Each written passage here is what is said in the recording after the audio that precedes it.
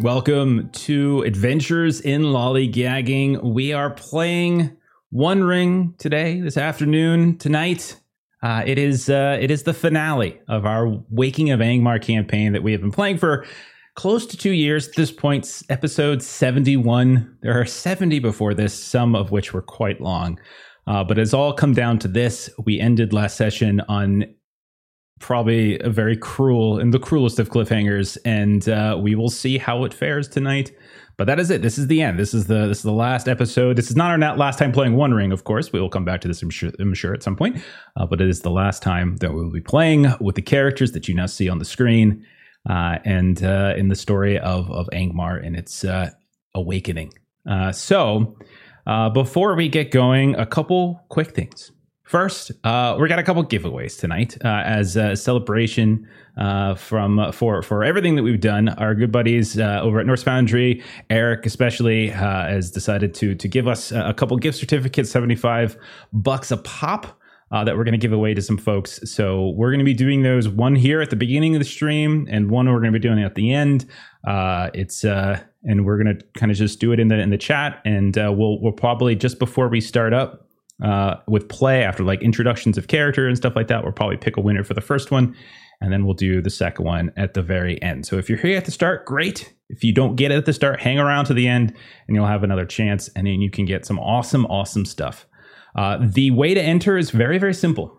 All you need to do is type into that Twitch chat #Angmar. That is it. #Angmar. And at some point in the next 15, 20 minutes or so, I'll give it a roll and we'll see who wins. But that is that.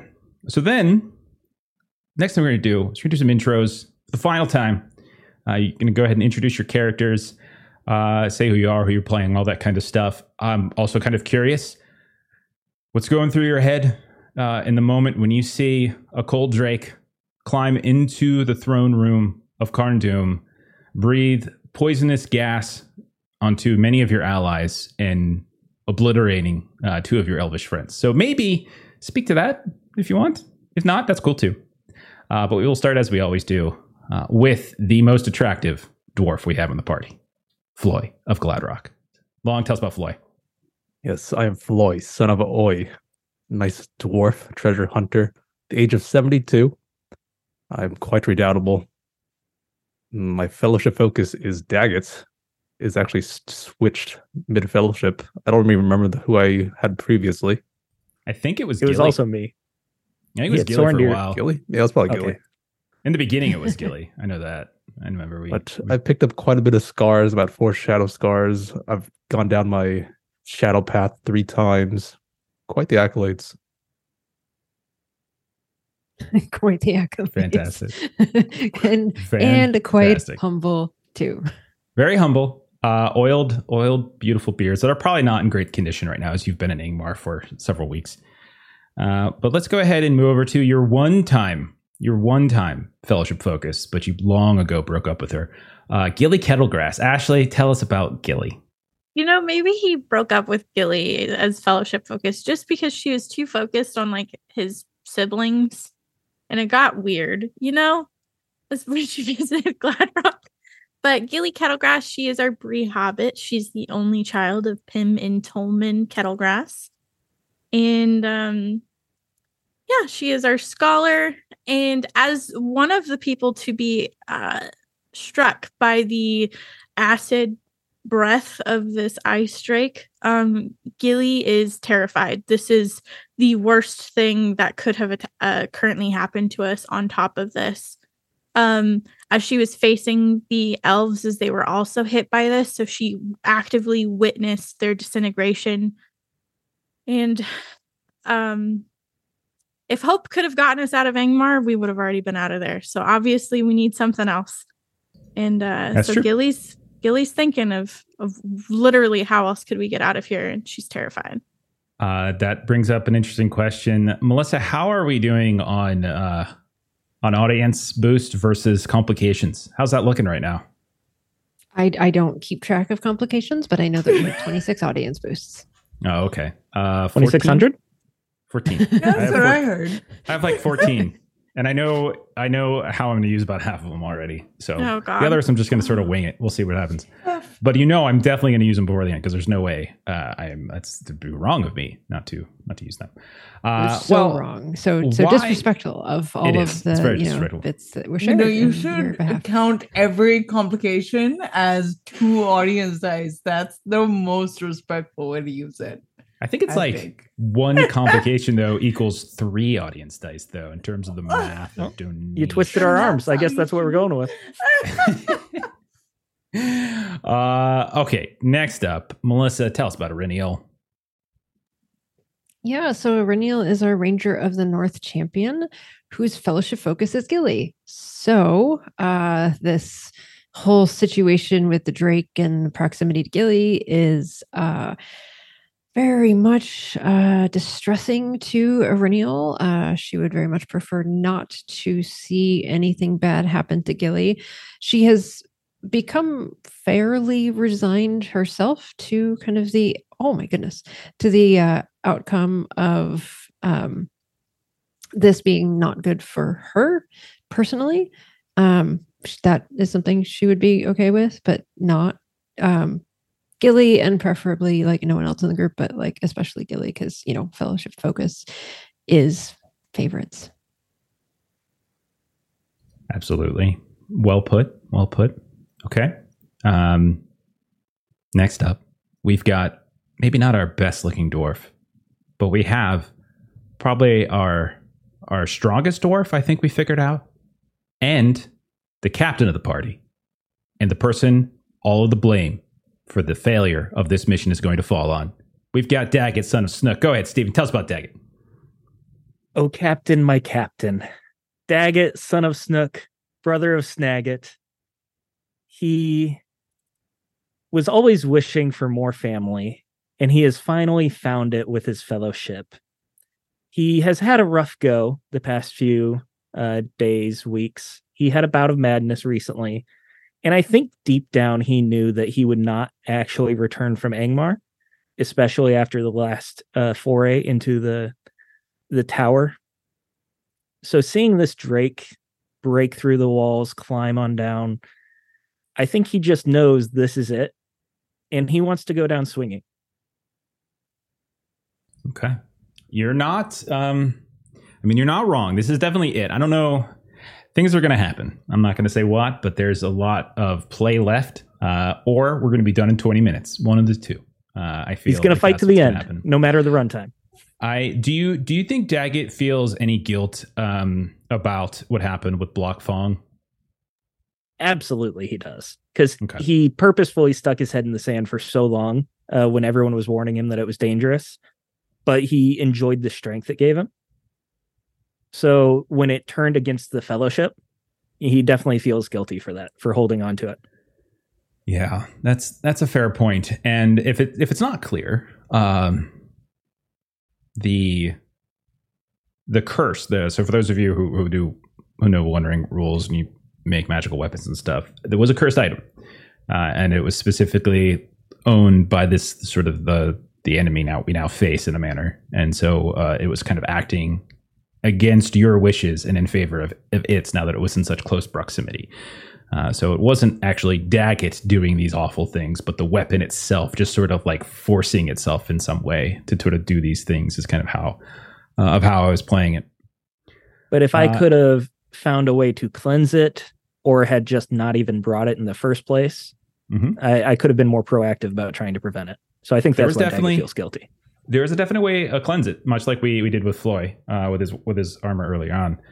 Just never kind of rose to a priority at any point. I think Gilly did a little bit of research, but there never really kind of it became a priority in the ways that the mithril early on was. Okay. Before I let Maitre introduce Tara, one last warning to everybody: we're going to be doing our first of the giveaways once introductions are done. So once Maitre is introducing her character, we're going to draw the first one. #Angmar if you want a chance at winning some Norse Foundry goodness. If you don't win early on, no big deal. We're going to do it again at the very end. So just stick around and you'll have another chance. And with that, Maitre, tell us about Tara. Terranath is a ranger as well, a warden, and the vibe is very, Aries her best friend, but she's not Aries' best friend. so Ariel is Terranath's fellowship focus, and she started everything at Mars sort of quite zen about like, well, I am a ranger and this is who I am and this is what I was meant to do. And much like Daggett, the thought right now is I'm gonna go down swinging, but I probably am going to go down. And as she sees the warg, as she sees the Drake sort of emerge from what was the corner of Rye, but now has her whole focus, she's like, well, at least I'm not dying to a fucking orc. That's a great point. If you're going to go down, you want to go down in this manner. Do you think there's any regret Tara feels about joining your last join? You knew about the horrible, like what they were going towards at the end, like Floy and Gilly. They didn't start with this horrible, crazy mission, and even Daggett was sort of kind of weaved in a little bit differently. But like Tara, you signed on in the last arc with like full eyes on like what this was going to end up. Like, does Tara feel any regret or misgivings about doing that? No, Tara feels like this was an opportunity that she would never have gotten if she hadn't crossed Ireniel's path at this point. Like, she would just have been just another grunt if this didn't present itself. All right. Thank you very much. I'm gonna go ahead and roll the winner for the first giveaway. Then, boy, do I have a summary to do. Here we go. So check the chat. You can see the winner. Melissa or I will reach out to you and we'll sort it out. But thank you. Looks like it was Griffin. Griffin, thanks so much. You've been with us for so long. Okay. Are you ready? I have a campaign summary to date. So I'm trying to keep this under. I wanted to try to keep this under 10 minutes. I don't think I succeeded, but I will do my best to go through it. So here we go. Let's see. Music or no music? Should I do this with a backdrop of music, or should it just be me? Music. Okay. My favorite track is Moonbreaker Mountain from Tabletop Audio. It's got this like sort of sad, but nonetheless interesting tone to it. I've always felt it kind of weaved between sadness and curiosity, and so that's what's going to be in the background as I go. Here we are. The Fellowship began in the year 2965 of the Third Age in the village of Coombe, neighbor to Bree. Balin, son of Fundin, called together a group of young adventurers, his fellow dwarf and treasure hunter Floy, the halls of Gladrock, Gilly Kettlegrass, a scholarly Bree hobbit and child to Pim and Tolman, and Ireniel, daughter of Moriel and a ranger of the north.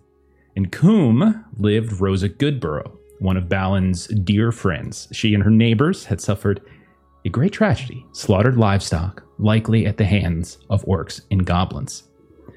The Fellowship, newly formed, investigated, befriending along the way the woodcutter Elise Briarcleave, the widowed scholar Oswald Breaker, the village healers Alcott and Graham Sweetroot, and an exiled Bree warden named Hollis Oakstout, along with his two dogs, Hooper and Quint, and his dear and delightful mother, Marge. The investigation revealed that this was no stray rabble of orcs and goblins, but one tied to a war band led by a very fearsome orc named Rotag. The Fellowship also learned of evil hillfolk down from the dark lands of Rudour and their desire to recover treasure and knowledge from the time of Arnor. Now, the Fellowship tracked the hillfolk to the ruins of Fornost Arain, where they first met the ranger Talendil, who stood sentinel over the haunted city. Talendil led the Fellowship into the ruins, where Auriniel came into possession of an old helm once worn by King Argaleb I of Arthedain. It is also where the Fellowship encountered the hillfolk chiefess Lottie, a fire-haired warrior who lifted the weapon that we would later know as Black Fang or Block Fong and drew forth wraiths to aid in her escape. Soon, the Fellowship would travel northward to Angmar for the first time. Along the way, they met Thorvum and Thebe, dwarves from a long-abandoned colony in Dunland. They too were hunting the orc known as Rotag and sought revenge for what his war party had done to their kin. The Fellowship also found allies in the dark hills of Rudour in the form of Nadil and Una, who bore no love for Lottie. While exploring a Rudour castle nearby in a half-sunken bog, Floy nearly died of poison from a creature known only as the Lurker in the Dark. But it was also in that ruin that the Fellowship found two very important treasures, a cursed but glorious coat of mithril, and the Pearl of Celebrion, once the Lady of Rivendell. Further north, near Mount Grom, the Fellowship met Marimben, the estranged wife of Talendil, who had been brutally hunting trolls to avenge the death of their daughter. And it was also where they rescued and welcomed to the Fellowship Erebon, child of Eru, self-exiled warden of Eriador. With the help of Thorvum, Thebe, and Marimben, the Fellowship, now grown to 4, snuck into Rotag's camp, bound for Mount Gudabad and potential reinforcements, and assassinated the creature that they learned was not an orc, but an Olag Hai, a special breed of troll bred only for war. And it was from Rotag and his Cretans that Erebon rescued a jeweled armband crafted by the Gwathi Mirdan, and a symbol of unity between elves and dwarves. With the leader dead, the warband fractured, and the Fellowship, ready to return to the Bree lands, it did so, and it seemed as though things were better. After a much-deserved rest, the Fellowship ventured westward, along the Brandywine River, where they spied for the first time a gray-sailed ship captained by a black-cloaked figure whose very presence seemed to draw death and sickness from the earth. The figure eventually passed, and onward the Fellowship traveled into the hills of Evendim and to the village of Eskerdale. It was an isolated and superstitious people. These Eskerdalians warned that the Fellowship would bring doom, and in a way, they were not wrong.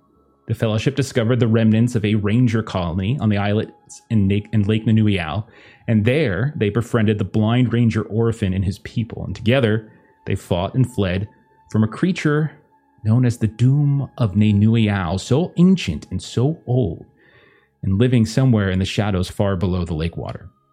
It was around this time that the cursed coat of Mithril started to tear away at the goodness in Floy, and so the Fellowship continued to travel further westward to the Blue Mountains, where they first encountered Snagit, son of Snook, and the Dwarven Oathbreakers, who would later play a very key role in our adventures.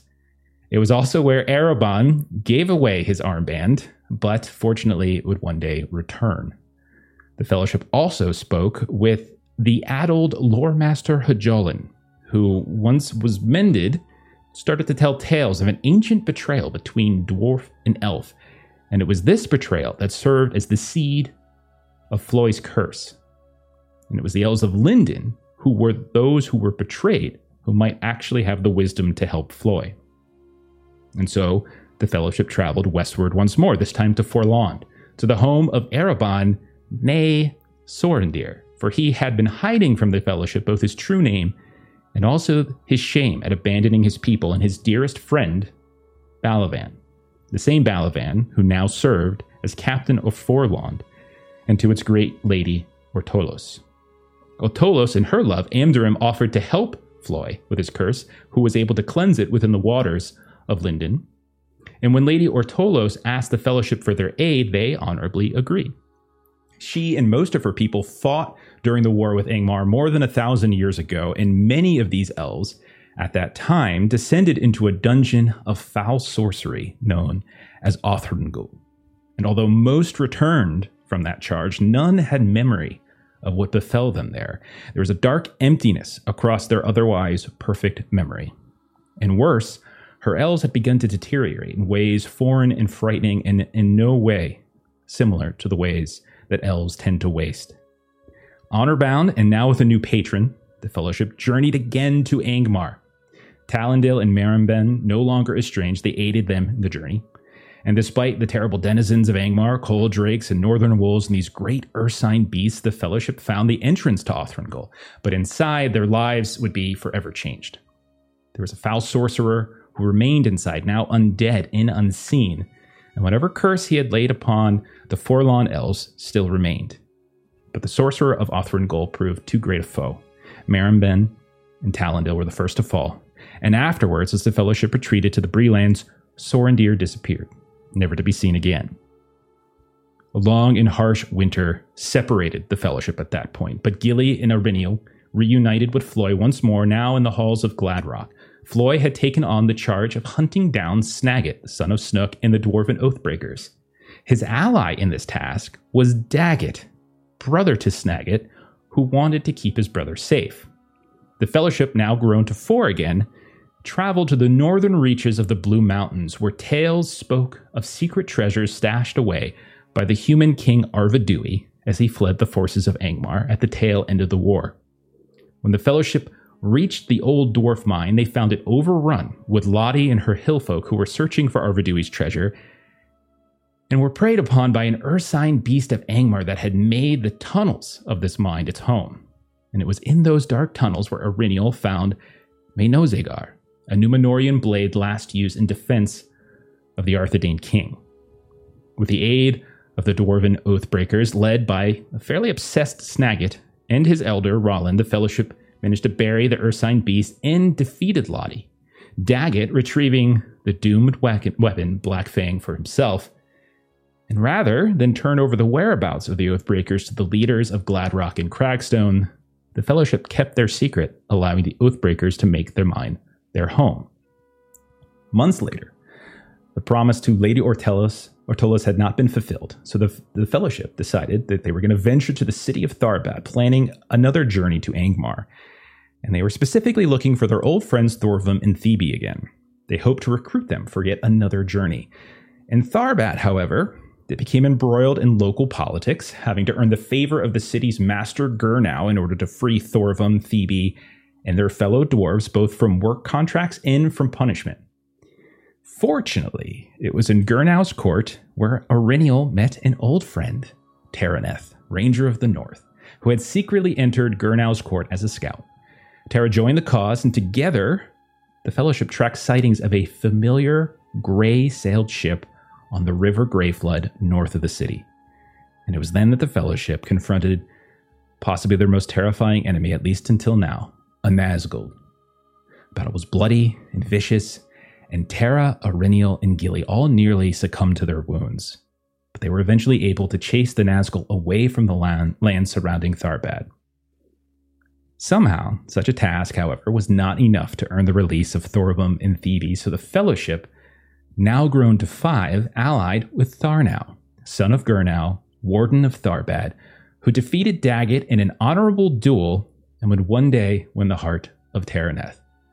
Further south, they traveled, for rumors started to spread of a new orc threat, now led by Aglor the Unbroken.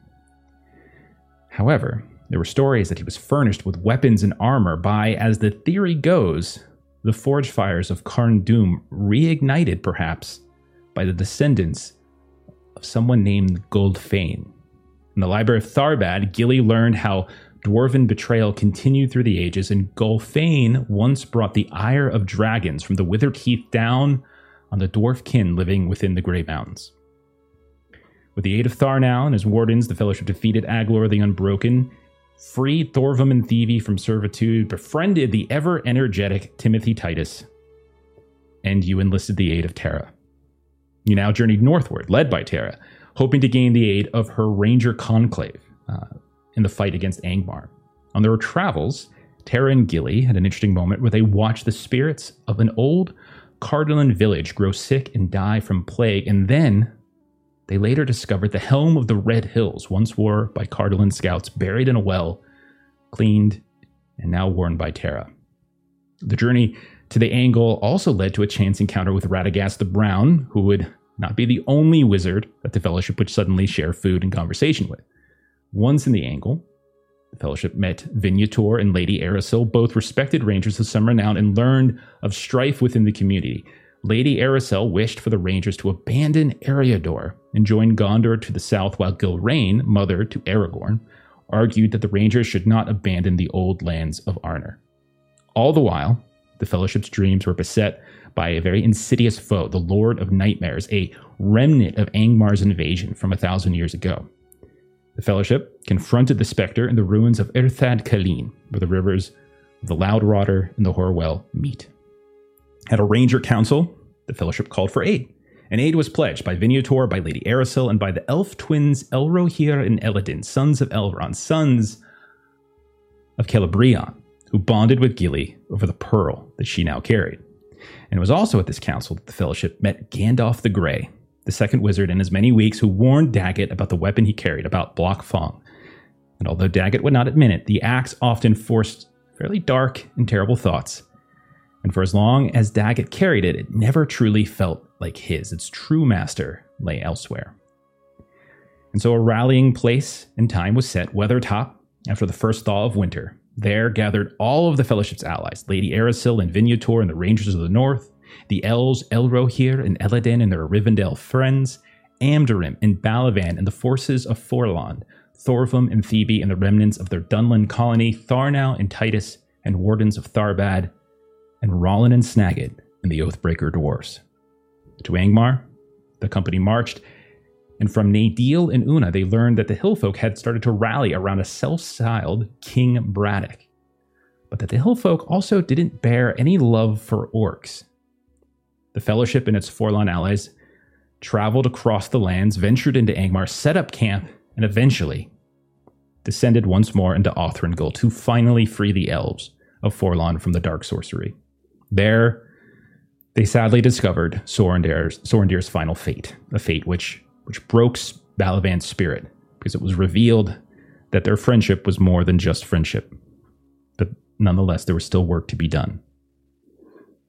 Into the watchtower of Kellic Dor, it was the Fellowship's next task. They ascended, seeing frozen images of battles past, and there they slayed a watcher wraith that had been tracking their movements across Angmar and perhaps even prior to then. And they glimpsed, for the first time, Gulfane, merely a vision in an icy mirror, but Black Fang sensed its master, and it betrayed Daggett with every swing. As the Fellowship and its allies rallied in secret caves, they learned of an old dwarven city that neighbored Carndum, and hidden paths through the mountains of Angmar that would lead them to the doorsteps of the fortress. And so they traveled these paths, and they gazed upon the seat of Angmar, where forge fires were blazing once more, where trolls and orcs rebuilt walls and towers with salvage stone. Outnumbered at least 10-1, the Fellowship used stealth to gain access to the ruined fortress. They tasked the Forlorn elves and Dunland dwarves with harrying trolls and orcs near the southern ramparts, causing distractions. They sent Lady Erisel and her rangers, Tharnau and his wardens, and the Oathbreaker dwarves into the forge fires to sabotage the dark industry that had armed and armored all of these orcs and trolls more strongly than they had ever been. And then it was up the spire of ruin that the Fellowship climbed, with the elf twins and their Rivendell friends beside them, into the throne room of Carndum, where once sat the Witch King of Angmar. It was there, in that shadowed seat, that Gulfane, Forge Right of Carndum, steward of Angmar, awaited them. And he called them all by name, for he had been watching all this time. Floy, as is his way, charged, but the wraiths came to his defense when he used a weapon of some familiarity.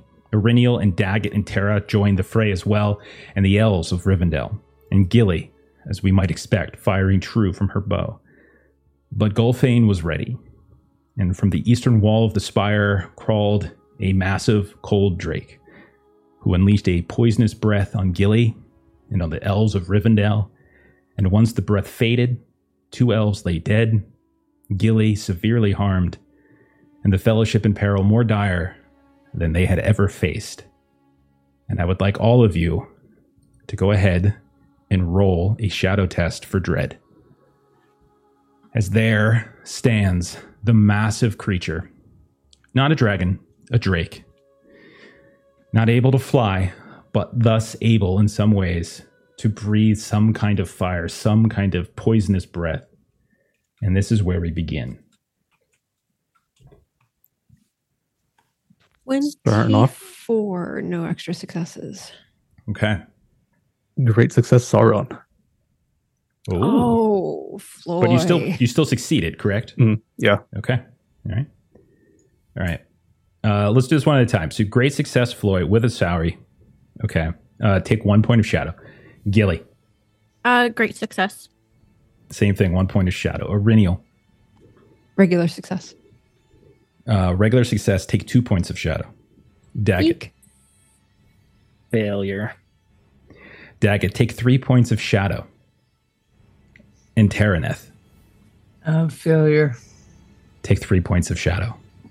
As the sheer terror of this creature in all of its massiveness, all of its violence, its face, these fangs and teeth, rows and rows of them, this scaled, thick, chitinous armor, these long arms that are beset by this membrane between wrist and between ribs, dark, cold eyes that seem to not have a care, and it stands right now in the throne room. Resetting, you can see, as we look around, just remember that the Spire of Ruin is about 5 or 6 stories high. Its eastern wall was long damaged, and it's open to air, and that is where this Drake has come from. Floy, you are locked in melee with Gulfane. You are on the steps of a large dais, because behind it is the throne itself, and there are these flickering blue-green flames casting shadows that are around the room. Nearby, to Floy's back, you can see Terra is in a duel with a Wraith. Eladin and Daggett, you are flanking another effectively.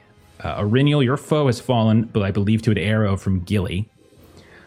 You can see also that the bodies of Curador and Erodin, Rivendell elves, lie to the eastern side of the room. And you can see that the rays did not seem to be particularly affected. Gilly and Elro here, your bows are drawn, but you are sizzling.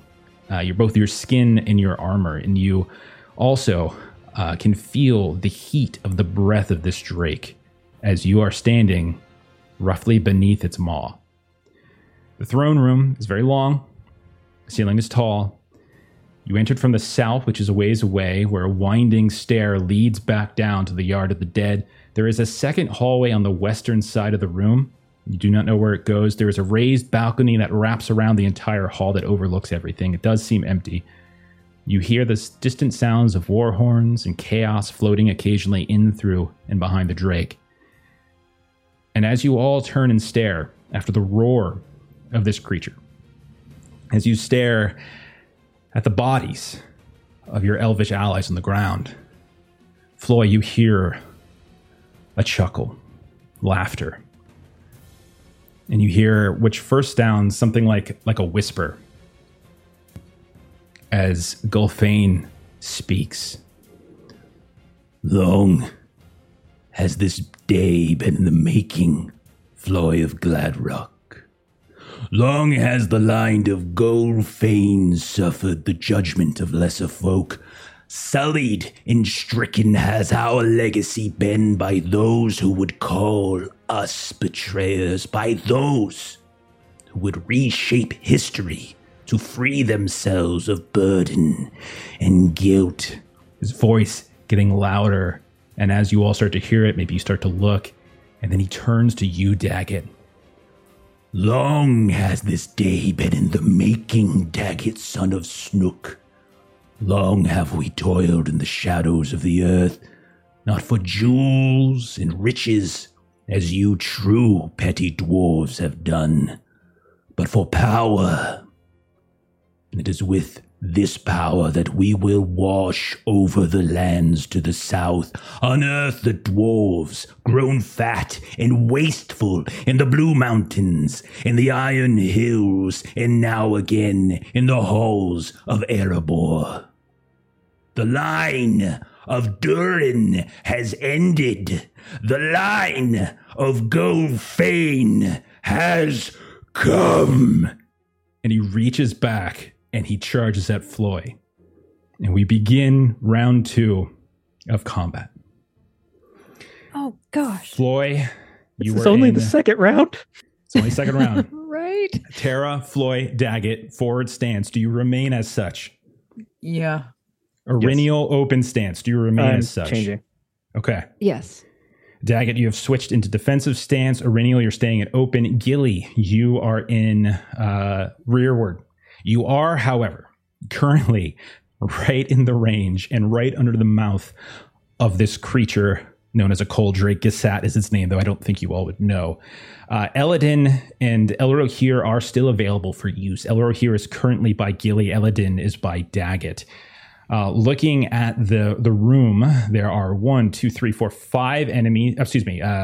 enemies, and there are 7 of you. So you all are still able to set targets. Everything needs to be set. Floy, I'm assuming you're staying on Gulfane. Is that correct? Yeah, I'll stay on. Okay. Tara, are you remaining with the Wraith in front of you? I am. Okay. Now we get to a difficult question with Aurenial and Daggett. Daggett, you can step away from your Wraith as Eladin does have it covered. There is, however, the issue of the Cold Drake on the eastern side that needs to be engaged, and there are 2 other Frost Wraiths as well. So Aurenial and Daggett. I am not wounded, and I have more armor than you. I switched to defensive because I think I should go for the dragon instead of you. You should go for Gulfane. You are right there. He's powerful against dwarves. You should not go there. I should go there. We have to go for the wraiths first. We have to clear them out before 2 people can go on Gulfane. Yeah, that's why I'm staying on my wraith. And just So trying to get rid of if the Tara and actual armor. Aurenial can clear some wraiths and then go for Gulfane, Daggett will just hold on for dear life. Okay. Gilly, get to the hallway. And right. Aurenial will engage with one of the wraiths. Okay. Aurenial, go ahead and move your character token onto one of the wraiths. No problem. Daggett, you charge across the room. What does it look like as Daggett charges across from right next to Gulfane?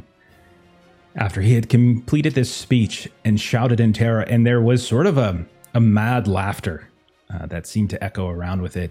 What did it look like as Daggett chases across the room towards this drake? Daggett was already panicking from failing that dread roll.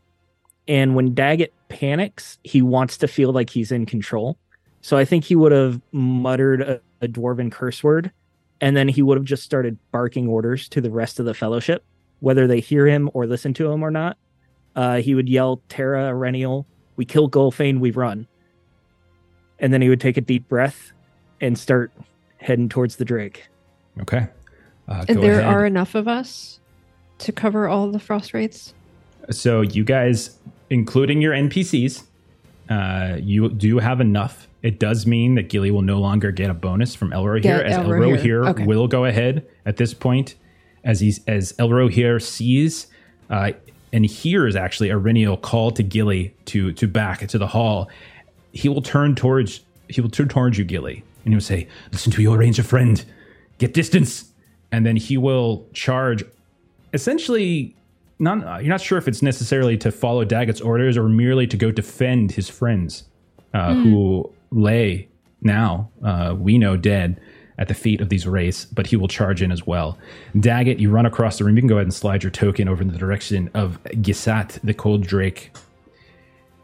And target It doesn't selection. need to be too close. No. It's got to be right up in that thing. All right. So let's get right up. Let's just go ahead and put it right. Hang on. Let me just get it right on the mouth right there. There we go. Okay. Perfect. Right, we're all set. These are all visual jokes. So if you're listening to this, you should watch the podcast. Okay. Tara and Floy are both in forward stance. What would you like to do? I'm just gonna take a swing with my spear, or I'm gonna take a jab with my Absolutely. spear. Go right ahead. These do have a parry of 1, so whatever your target number it is, increase it by 1, and that's what you need to hit. We have plenty of audience bits. We got to use them today. Yes, we do. We've gotten like 3,000 today, so thank you, everybody. Thank gonna you. need them. Amazing. Holy shit! I'm not gonna Yeah, hold no, back. I'm definitely gonna take. Can Max I is 7 take- for favored and +2 dice. Okay, can I do that? Fuck. Yes. That is correct. Everything Steven just said is correct. Okay, awesome. Okay, Okay. well then I fucking super succeed with with the Super Gandhi succeed. and 2 6s. Okay, Gandhi and 2 6s. So Gandhi would be a that in itself is going to cause a protection roll. So let me go ahead and do that really fast. What's your injury rating on that weapon? Sorry, I'm like nervous and I don't have my It's all sheet good. up. Injury is 18. Okay, I will burn a 8 Sorry, actually, I think it's 19 because of a thing I have. because you have because it's what fell. Bell weapon, No, yeah. Is it fell? Yeah. Okay, so I'm gonna burn a hate to get an extra 20. Pardon me. I'm so Okay. sorry. It's 20 No, you're good. because of fell. Well, I actually rolled a salary, so that's a good first start. So I am not wounded. However, what is the total damage?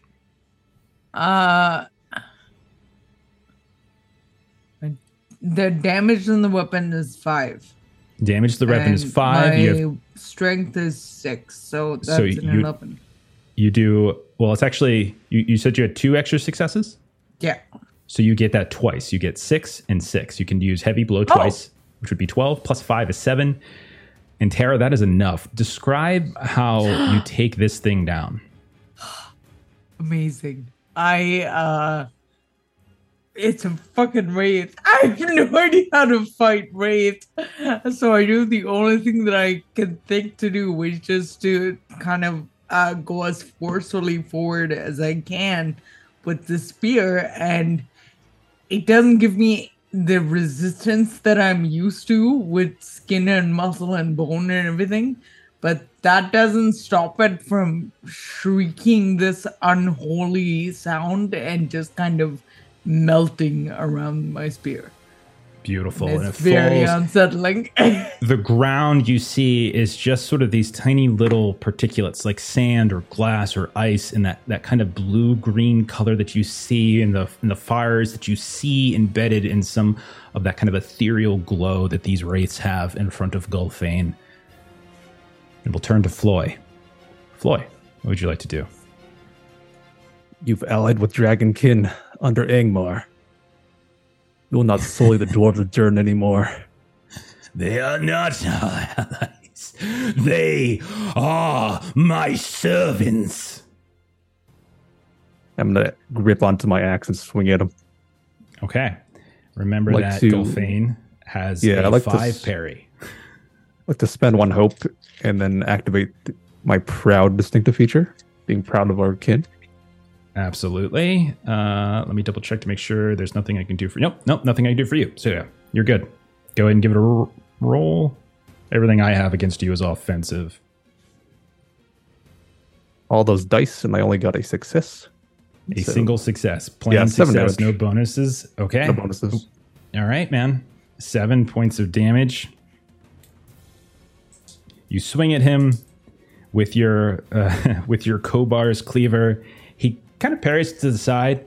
You don't really think you actually land anything, or it's more just endurance is not just damage, but it's also wear and tear. And as you continue to swing this kind of heavy blade, and he is using his own axe to kind of to parry left and right, you do manage to kind of wear him down a bit, but Fat and happy, those Blue Mountain dwarves are. We who grow in the cold are made of sturdier things.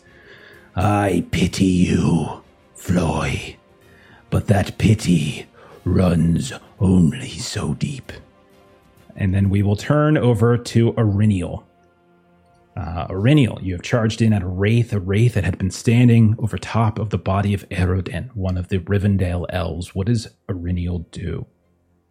So Aurinial is just irritated that these are here because there's things that we need to get to, and like these just need to go away.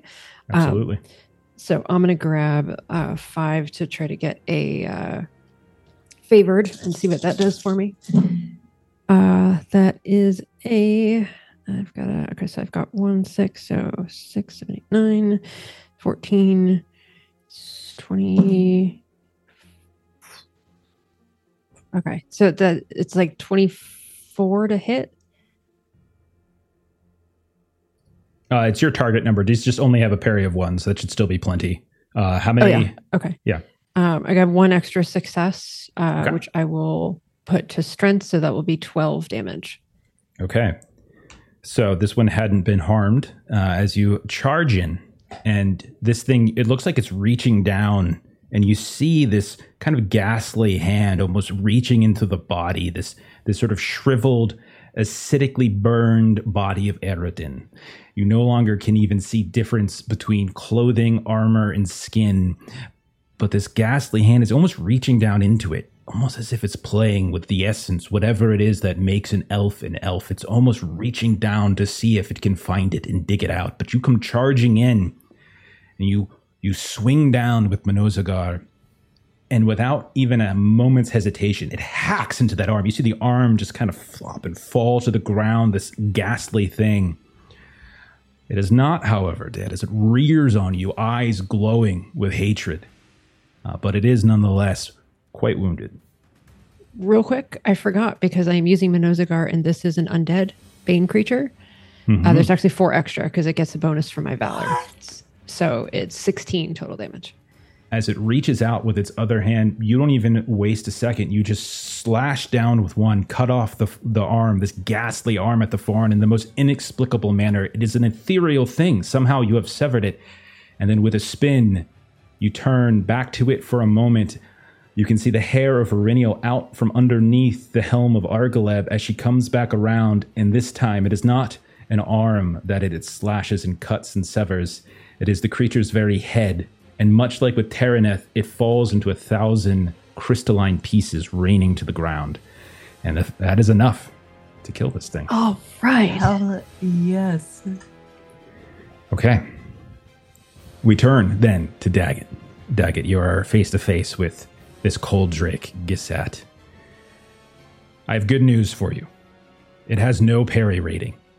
It is a gigantic creature. Great. It is not hard to hit. Whether or not you can get through its very, very immense scales and armor, that's a different story. But to hit the thing is not the difficult tactic here. I'm taking 7 audience dice. I see. Because I'm in defensive, it's not as many dice as I normally get, so that's a little sad. Okay. But Daggett is very scared for his life, and he's just thinking he's got to buy some time, and he begins to stop thinking, basically. He goes into that primal fighting mode that he used to do a lot more often before he was with the Fellowship, and he is just charging, attempting to get underneath the drake, hopefully towards the back legs, just hoping to try and stay away from the mouth and the front claws as much as possible. Right. That is cocked. That is 2 successes. Okay. Let me know what you'd and it's like to do. 9. like to do? So I'm going to spend the extra success to make it piercing, and then it's going to Okay. just be the 7 endurance. All right. So I'm going to roll a protection roll against, what's your target? What am I trying for? 18. I think you'll get it. I think so too. I have a lot of dice. 9. I am rolling good already today, guys. 17, 20, 22, 20, 26. Okay. What's the worth a total? What is the total 7 endurance endurance. loss? That's it. I only got 1 extra success, so I spent it on the piercing. It had just finished its roar. This kind of secondary roar where it had just spat out this poisonous breath over basically everybody within, not everybody, but everybody within like kind of the eastern quadrant, the eastern segment of the hall.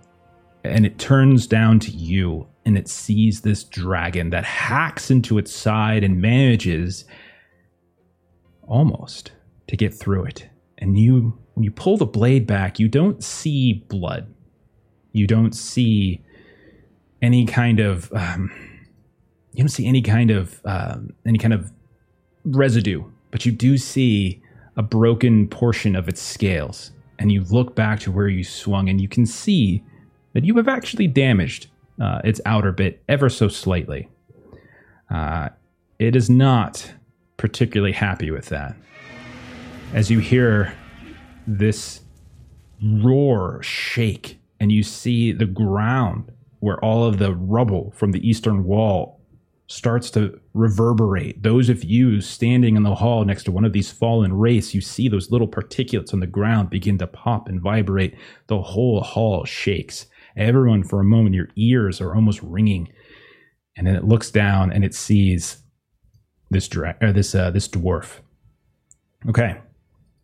We will turn then to Gilly. What does Gilly do? This is like a raised portion, right? I'm sorry. What do you mean by this?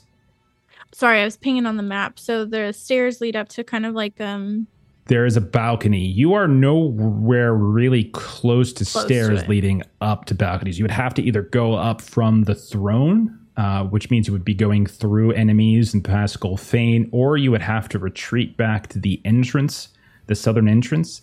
I would say either way, you're taking up your whole turn in order to do so. Okay. Run to the left. Run to the left. Yeah, I'd probably, if I can just like run more this way, further away, and then I'm gonna shoot. Okay. Who are you shooting at? I am shooting at the wraith that's attacking Eladin. Okay, very good, very good. Okay. He has been locked in with this one.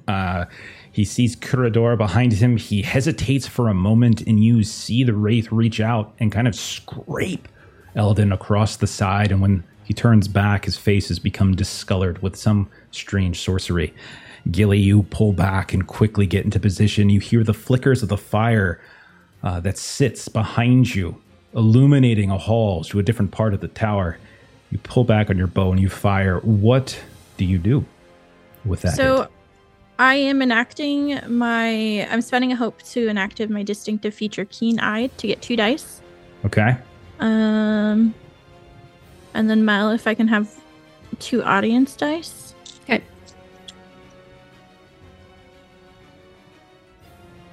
Okay. 1, 2, 3 6s. Very nice. Very nice. Very nice. Keen-eyed shot. Eladin looks back. You feel a kind of a warmth on your chest as your bow comes up and aims, not at the elf, but at that which is attacking itself. Perhaps Celebrion's pearl is appreciative of this decision of yours. Give me the total damage. So I rolled a 9, but it's a wraith, so it doesn't need to roll for a wound. So for these things can be wounded, 12? but I would roll for a wound. This can be actually wounded. Oh yeah, so roll for. A wound, I have please. things that I can sort of mitigate the wound, but I still have to roll technically for the wound. What's my target? 16. All right, I'm gonna burn a hate to get an extra die, just to be safe. Good to go. That is a 17. Whew, that was close. Thought it was better than that, actually. Started doing the math. I'm like, that's not as high as I thought it was. I'm like, I have an 8 on the feat die. That's strange. Okay. And then the total damage to it? Again, one more time? So what, 12 or 12? 16? Okay. That's Because an I important passed, distinction and then I between got the two. 3 6s. Okay. And you didn't use one of the 6s to create a piercing blow? Because my Okay. weapon doesn't require that. All right, so your weapon base damage is 4. Then you have a strength of 4, which you can burn 3 heavy blows, which would make it 12 plus 4. And as Eladin stumbles a bit, reaches up to his face, which is now kind of looks like it's almost frosting with cold, the wraith lunges once more, but is unable to get to Eladin as an arrow comes flying over the top of Eladin's head, buries directly center mass into this wraith. You see it almost fold inward upon itself in this impossible to understand fashion, and it falls to the ground in 1,000 small particulate bits, these glowing pieces of sand or ice. And Eladin looks back towards you, nods, turns back, and re-enters the fight. Okay.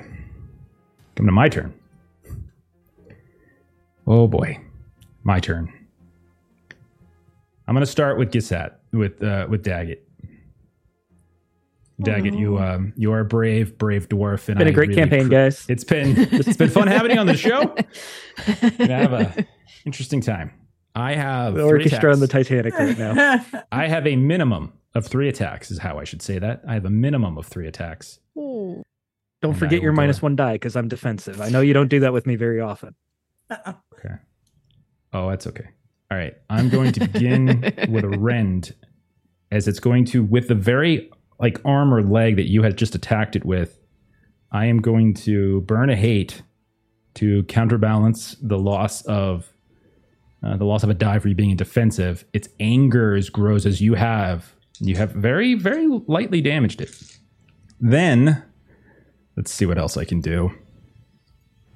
So many things I can do. It's ridiculous. These things are awesome. Okay. All right, here we go. First attack. 12, 16, 18. That's a 19 to hit. Actually not good. That was a bad roll. My parry is 15. Okay, so that hits. I did not get any special bonuses to it. So it's only 7 points of damage. As a massive claw comes raking through you, it almost throws you to the ground. You get slammed up against one of these chunks of stone that has fallen down from the balcony above. And it kind of pins you for the very briefest of moments in that place, and then rakes its claws through you. Then, with you now kind of more pinned, you see its head rears back, and this massive maw drops down onto you. And it's going to try to bite you. This one... Okay. This one is probably his best attack.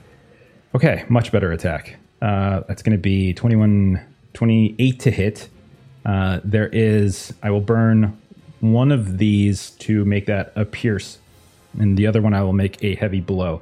So, go ahead and roll a protection roll, and I'm going to spend a hate to make it ill-favored, as I have horrible strength. The strength of this jaw is so intense that your protection roll will be ill-favored. Your target is an 18.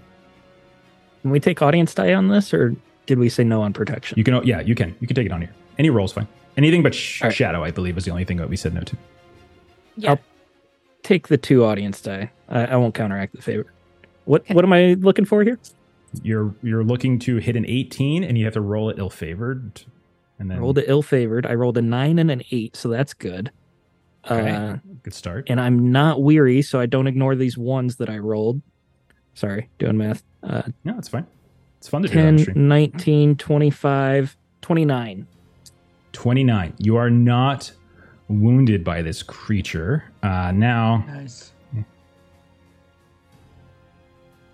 okay.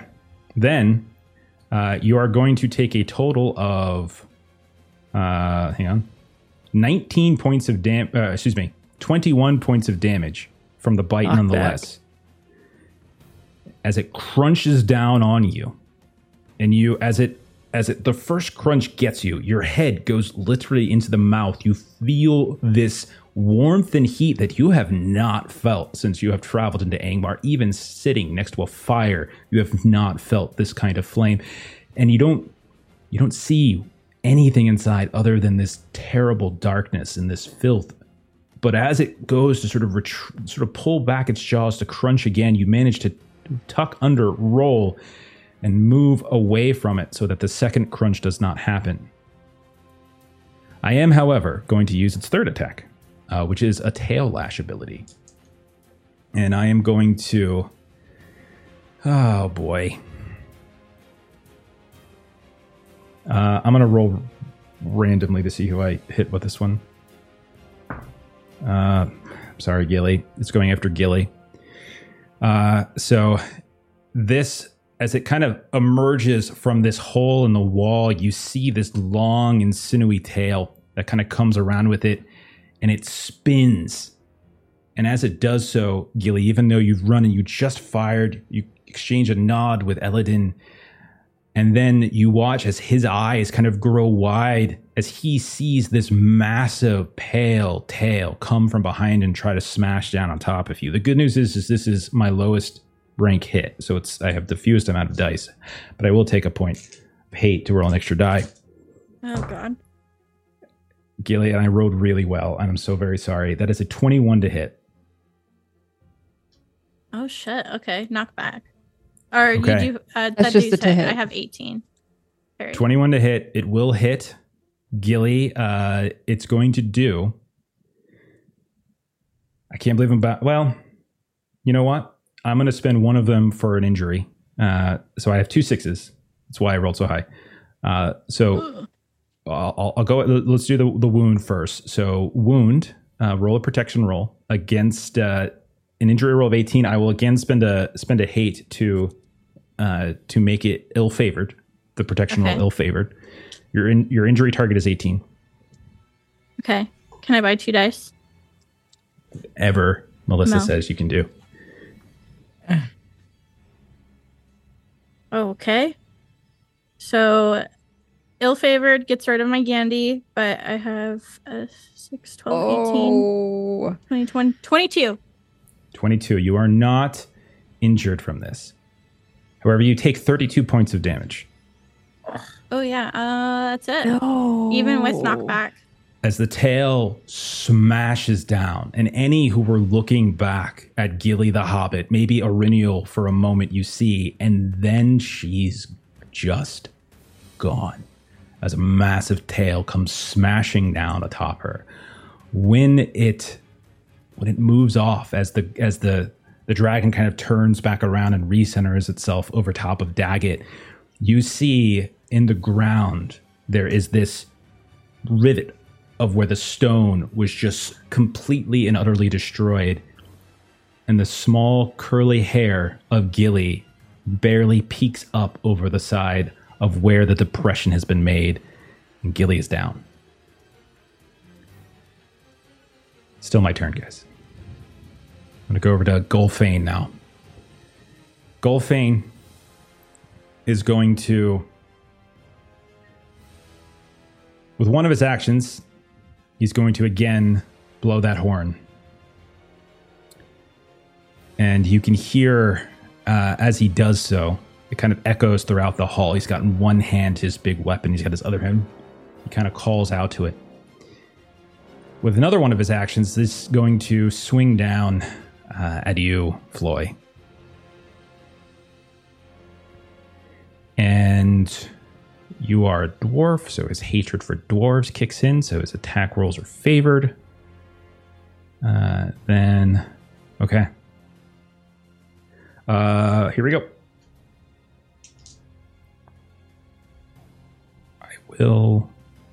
I will burn a hate to get an extra die. Okay. That is not a great roll, but I still think I got you.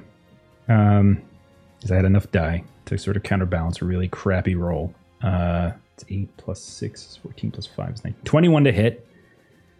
No extra successes, no special. And so instead, it's just going to be 6 points of damage to you, Floy. Okay. As he brings down his own kind of, you can tell it's got that same styling as Block Fong. Whatever method was used to craft it, that kind of additional element of the ash of dragons that caused that coloring to happen, that caused that imbued the weapon with such ferocity is again in this weapon he now carries. I would say, Floy, you are adept enough at crafting to recognize that the weapon he wields is not as elegant as the one that Daggett carried for so long, as if it is a pale copy of someone who has tried to mimic that which he has seen or read or heard about or been taught. And then he swings again with it. God, that's another not great roll. However, I did roll a 9 and a 6 and a bunch of bad stuff. 22 to hit this time. I'm going to attempt an injury roll. So go ahead and make a injury rating against 20. And let me see if I can do anything to that. All right. I have 4 of my protection, and I can add my valor. Might be through. Yeah, I don't think I can do anything with him against your. Yeah, that's only. I can only do that with the Drake. So it's just a straight up roll. Got a 24. Okay, so you will not take an injury from this. It did actually have an injury rating of 20, so that was a good roll. And you again take 6 more points of damage from your endurance loss, I should say. That is the end of that round. As the dust settles from where the stone ruptured, and the tail of Gisat the Cold Drake begins to slither around the room, moving over top of Gilly's body again, moving over top of Curador until it recenters itself, this time its face down towards Daggett, but in an angle as if it's starting to position once more for its breath weapon in a way that can maximize its efficiency. Gulfain's war horns had been echoing and echoing and echoing. And those of you that are close enough can hear the sound of a creaking door and heavy footsteps. When you turn and look, you see not one, not two, but 3 darkly dressed, darkly clad, darkly armored, stocky figures, much like those you saw in the Yard of the Dead. As you can see, running into the fray, running past Gisette, not even really hesitating as they move past Gilly. Dwarves, you presume, wearing the same kind of dark armor that Gulfain has. As they run into the room, you can hear Gulfain begin to laugh again, Floy. Oh, Floy of Gladrock, where are your allies now? To me, my brothers, our first victory is at hand. And as they're running and running, you can see that 2 of them begin to sort of spread off, one kind of in the direction it looks like of Eladin, one perhaps in the direction of what looks like Daggett. And then you see another one that seems to kind of run. It looks like it's running at Floy. But at the last second, as it leaps and lifts his weapon, those of you see that it is not one of these dark axes that is carried by Gulfain and his members, but instead a crude and heavy mattock, as a familiar voice shouts out, I have but one brother, and you are not him! As Snagit comes swinging down at Gulfain, taking a swing, landing in the ground next to you, Floyd. Gulfain stumbles back. You see him actually fall to the ground in shock. And as the other dwarves scatter around, you realize they are not what Gulfain thought they were. They were not his reinforcements. And Daggett, you hear a familiar voice. You think, you're not sure. It is not Rollin, just another one of these Oathbreaker dwarves. And you hear him, oh, you thought you were going to take this one all on your own? I don't think so. And this dwarven Oathbreaker joins Daggett in the fight against Gisat.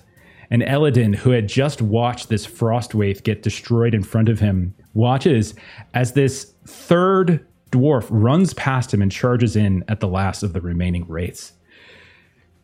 Oh my gosh. As they swing, you hear as like Snagit is swinging and missing, and Gulfain's kind of scrambling up the steps. You can hear him. He just sort of screams out loud, and he's just like, no. And we move on to the next round. So you now have 3 new people in the fight. I will go ahead and replace the images of the folks as Snagit, you'll see, is up by Gulfain. And you got 2 other dwarven Oathbreakers. Not the whole group, interestingly enough, as they have not all come here, but only a handful. And then they are rebellious. Dude, I love that you said that, because that's literally why I brought them here. Because I don't think they would have followed the order. I don't think Snagit would have followed the order. You even said that last session that Snagit didn't want to go that way. We move into a new round. Sadly, Gilly has fallen, but you do have allies in the fight that can be used. I know it's getting a little complicated, So remember, I'm going to go ahead and sort of make invisible Aridin and Kurador so they're not confusing us. But remaining in the fight as enemies, you can see there is Gulfane, Gisat, the Cold Drake, and one more Wraith. Elro here has been dueling this last Wraith. Daggett, you've been trying to stumble away from the Drake, but the Drake, after possibly killing Gilly, has eyes for you. And Gulfane, anger now grows, but he nonetheless is now outnumbered on his own dais. What would you guys like to do? Let's go into the order. We got Tara and Floyd. Do you remain in forward stance? I do, and now that we're outnumbering them, can I also go on Goldfane, or is that... So, the way it's supposed to go is that we kind of do it in order, and we kind of assign targets one. But you guys do have allies. So, if we start and we say Floy is on Gulfane, we can then say one of the Oathbreakers goes onto the Cold Drake, one of the Oathbreakers goes onto the Wraith. Then we come to Tara. Tara can go onto Gulfane if she would like. Okay. Yes, thank you. Then we've got Arinial, Eladin, and Elro here. So Arinial, what would you want to do?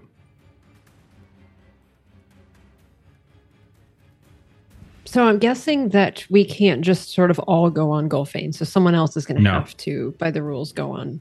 I'm going to say somebody has to go on either the Wraith or Gazette. You can just say that if you want, if you would like, you have two elves and you have a dwarf left to sort of assign, but right now two of them are assigned to the Wraith.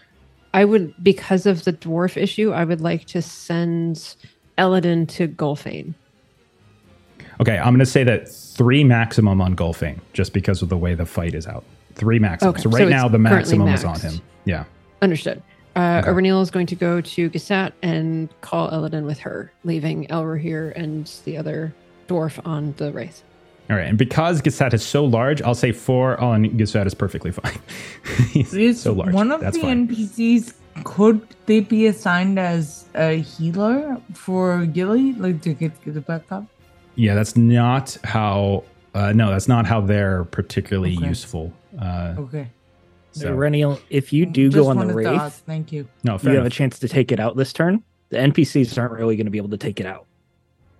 So that's something to consider because of my weapon. Okay. All right. Okay. I'll stay on the Wraith. Reniel grumbles at the captain's line. Daggett spits out blood and says, I got this. Okay. So we start with forward stances. We've got Tara and Floy. You are with Snagit on Gulfane now as he is swinging wildly with his Matic. You all, I will say, because Snagit is here, we'll just say you guys can both take a point, 1 extra die as you are outnumbering Gulfane. So on your attacks, Floy and Tara take an extra point as the 3 of you are effectively outnumbering him. Okay. Whatever order we like. We'll say, Floy, you were here, you were kind of engaged first, and then Tara came. So, Floy, why don't you go ahead? What would you do, and how do you react to Snagit showing up?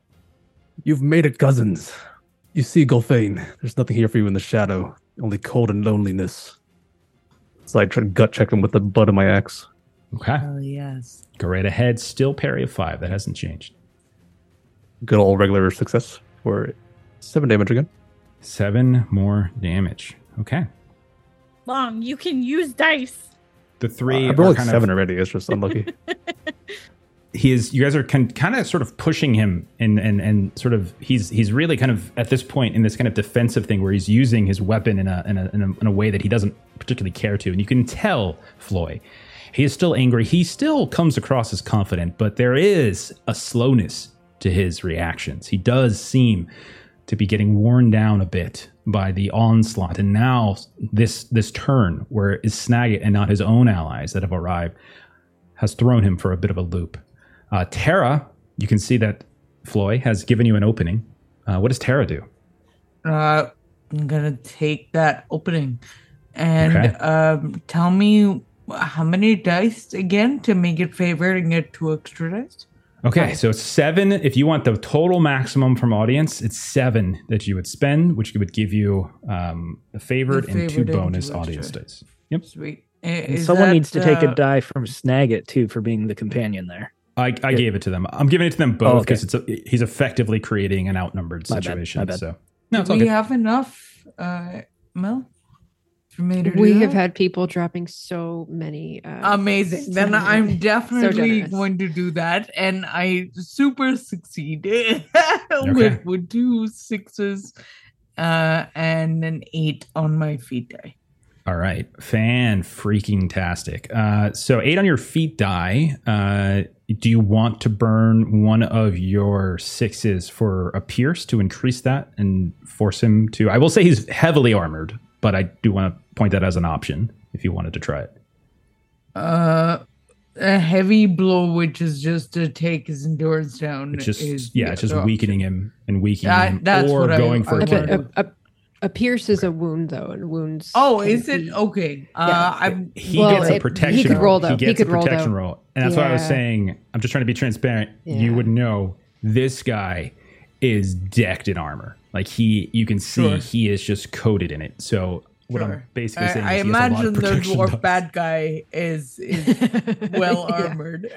You were probably right the first time with all the endurance. So I'll heavy Okay. blow if that's All right. okay. So this, can you give me the grand total? Your weapon is 5. Your strength So is 6. 11 is my normal damage, but 5 plus 6, so 6 gets doubled.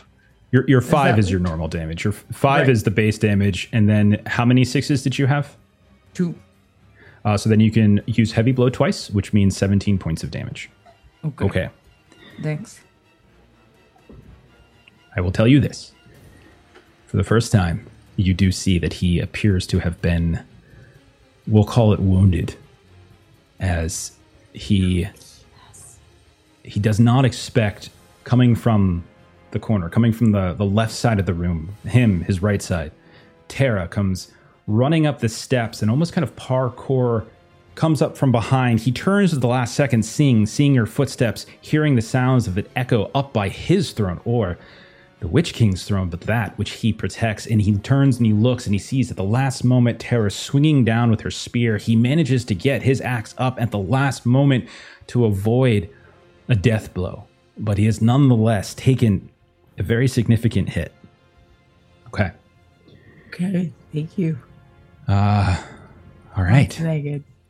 Oryniel, open stance. You stand surrounding this wraith with Elro here and one of these dwarven oathbreakers. These oathbreakers that a year ago, perhaps more, were deemed criminals by Floyd's very family, the halls that he hailed from, Cragstone as well. And now here they are in this battle with you, possibly turning the tide. What do you do, Oryniel? Oryniel's, when she first heard the shouts behind Golfane and kind of heard that behind her, like her heart was just sort of at the floor that like Gilly's gone down and now like we're about to be outnumbered. And so she just takes her relief and just tries to turn it into the last bits of just killing this wraith. So I'm going to take it favored.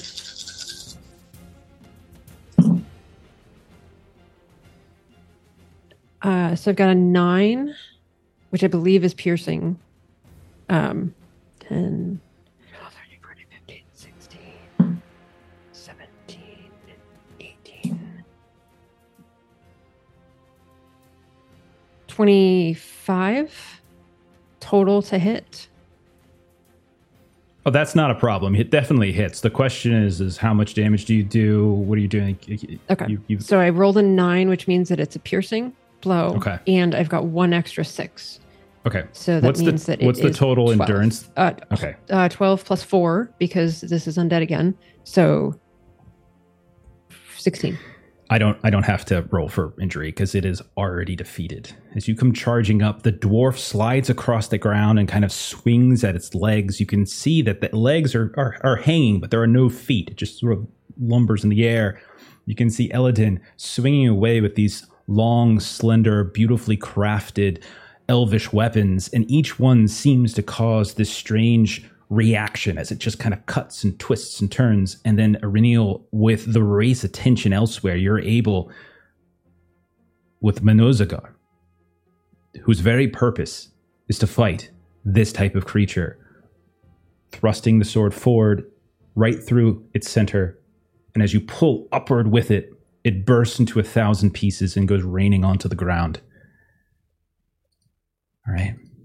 As all of the race now that I have thus far brought into the fight are gone. Okay. Daggett, we go to you. You took knockback. You were on the ground.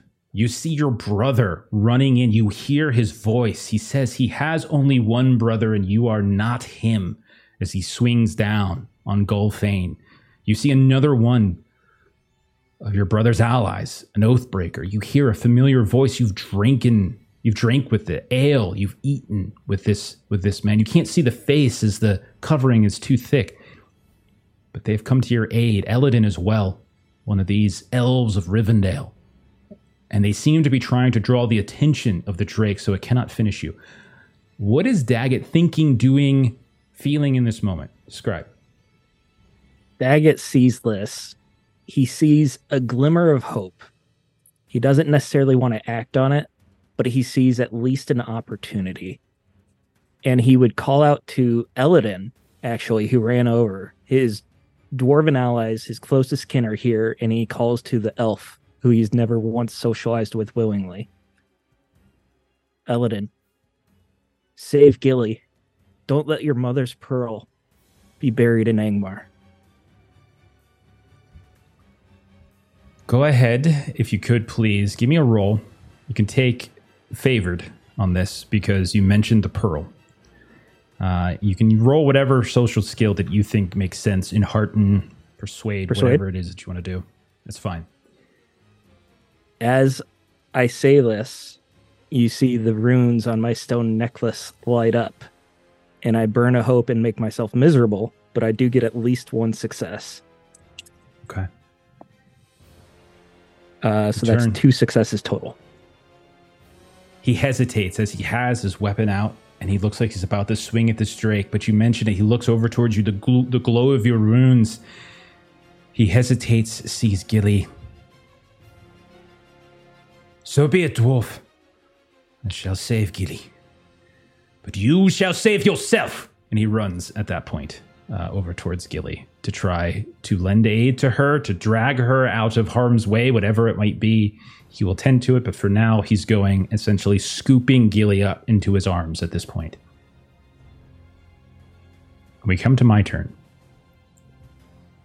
a couple things are going to happen. Iriniel, as you were fighting this wraith, you noticed this dwarf come sliding through and swinging at the legs of this creature. It hit. You didn't make anything of it, but after you thrust the blade, Menozagar, into the spirit, and as it collapsed to the ground, it's then that you see, standing in front of you, the dwarf. And it is a dwarf you've met before. It is a dwarf that you've shared food and drink and song with before. It is not anyone that you wouldn't call anything but friend.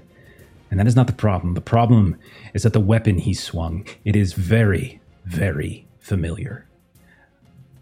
For unbeknownst to him, as it was laying there in the cave, no one picked it up. No one put it anywhere out of harm's way. No one warned. And he picked up this great and terrible weapon. And you see a great grin on his face as he sees this wraith. And then confusion, as it almost seems that he's just trying to control a weapon that he cannot control. As it reaches up and he kind of lets go of it, and you see it hurtle through the air, almost as if trying to impale you in the direction of the dais. And it will be an actual attack. With the Black Fong. Fong. No. That is a 10 on my feat die. That is a total of 23.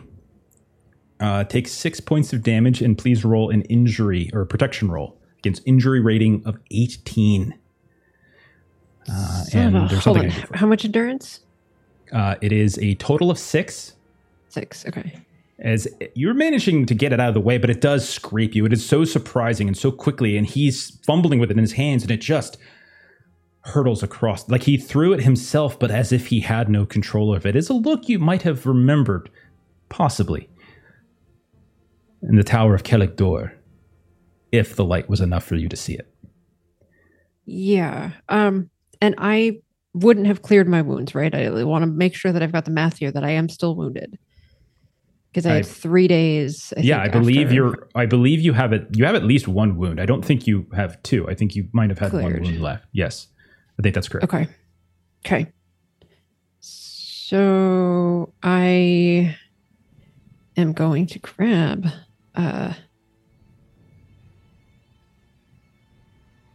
Yeah, I'm gonna grab 2 on this. This is bad. Yes, it is. So I'm rolling +2 plus. Okay, so it's going to be 4 d6s. So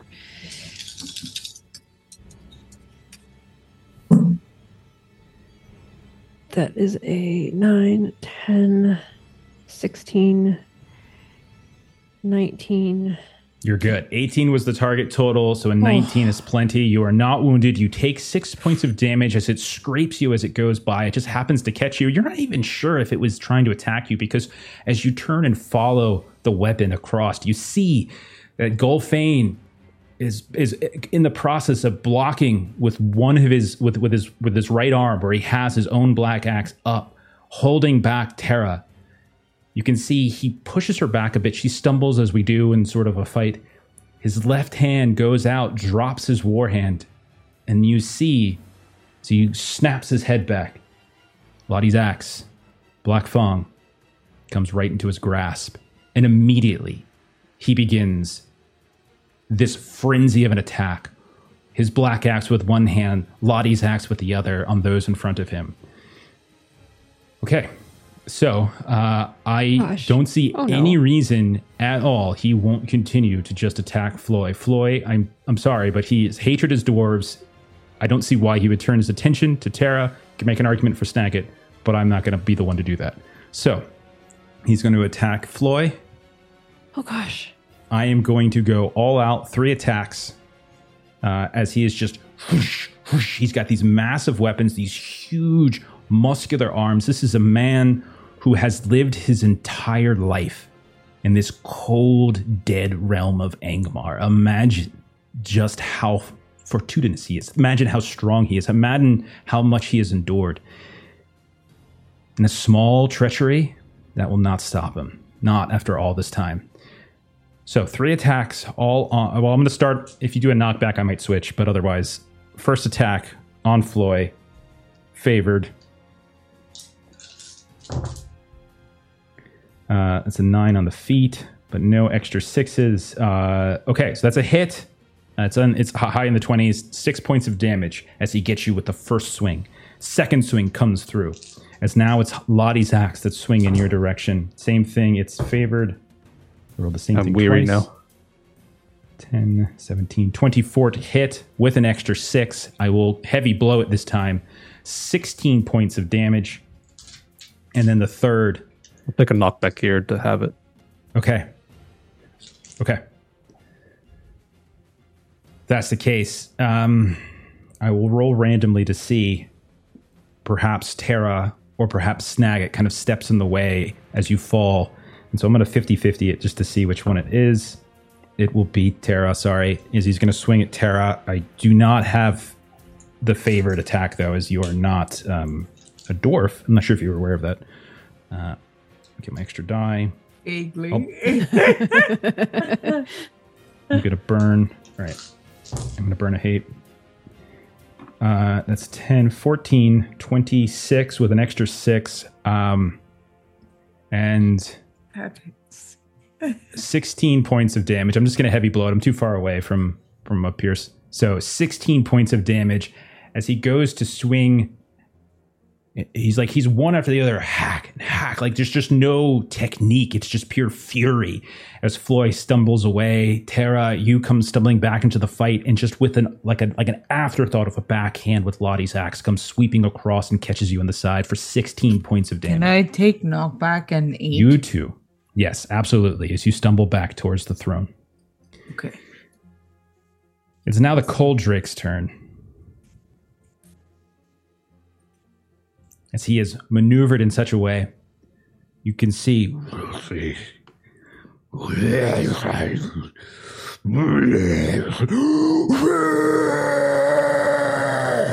as out of its mouth once more, we see this poisonous blue-green breath, not flame, but fog, thick fog that covers the entirety of this slice in front of him. Everybody in immediate contact with him. That includes you, Daggett. That includes 2 of the Dwarven Oathbreakers. That includes Eladin. That includes Irinial. And I'm going to say it doesn't quite get all the way up to the dais. So I need Irinial and Daggett. Go ahead and roll. And I'm going to warn you. An extremely important protection test. So if you have stuff to use, you should use it. Because this is a very serious roll. And I'm going to do something similar for these poor dwarfs that just came in here. Sorry, No idea man. what they were getting Who to. did you say was on protection? Not you. It's going to be Irinial and Daggett. You're good, Tara. You're Okay, far enough thanks. away. I'll take 2 audience dice. Got it. Okay.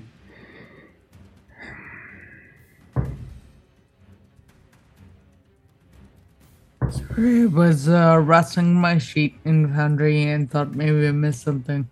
No, you're okay. Okay. What's the target number? Target number is a 16. 18. Irinial, 18.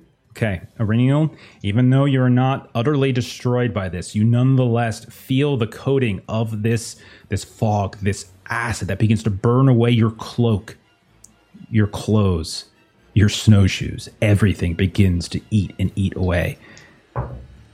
Only 4 points of damage. Daggett, how'd you do? Weary, so I had to ignore half my dice, but I got a 20. Okay. You are going to take 8 points of damage, perhaps because you were in such close proximity, it was harder to get away and protect yourself. It was true also of that brave dwarf in front of you, who came charging in, screamed at you, Daggett, "You're not going to get this one all by yourself." And you hear...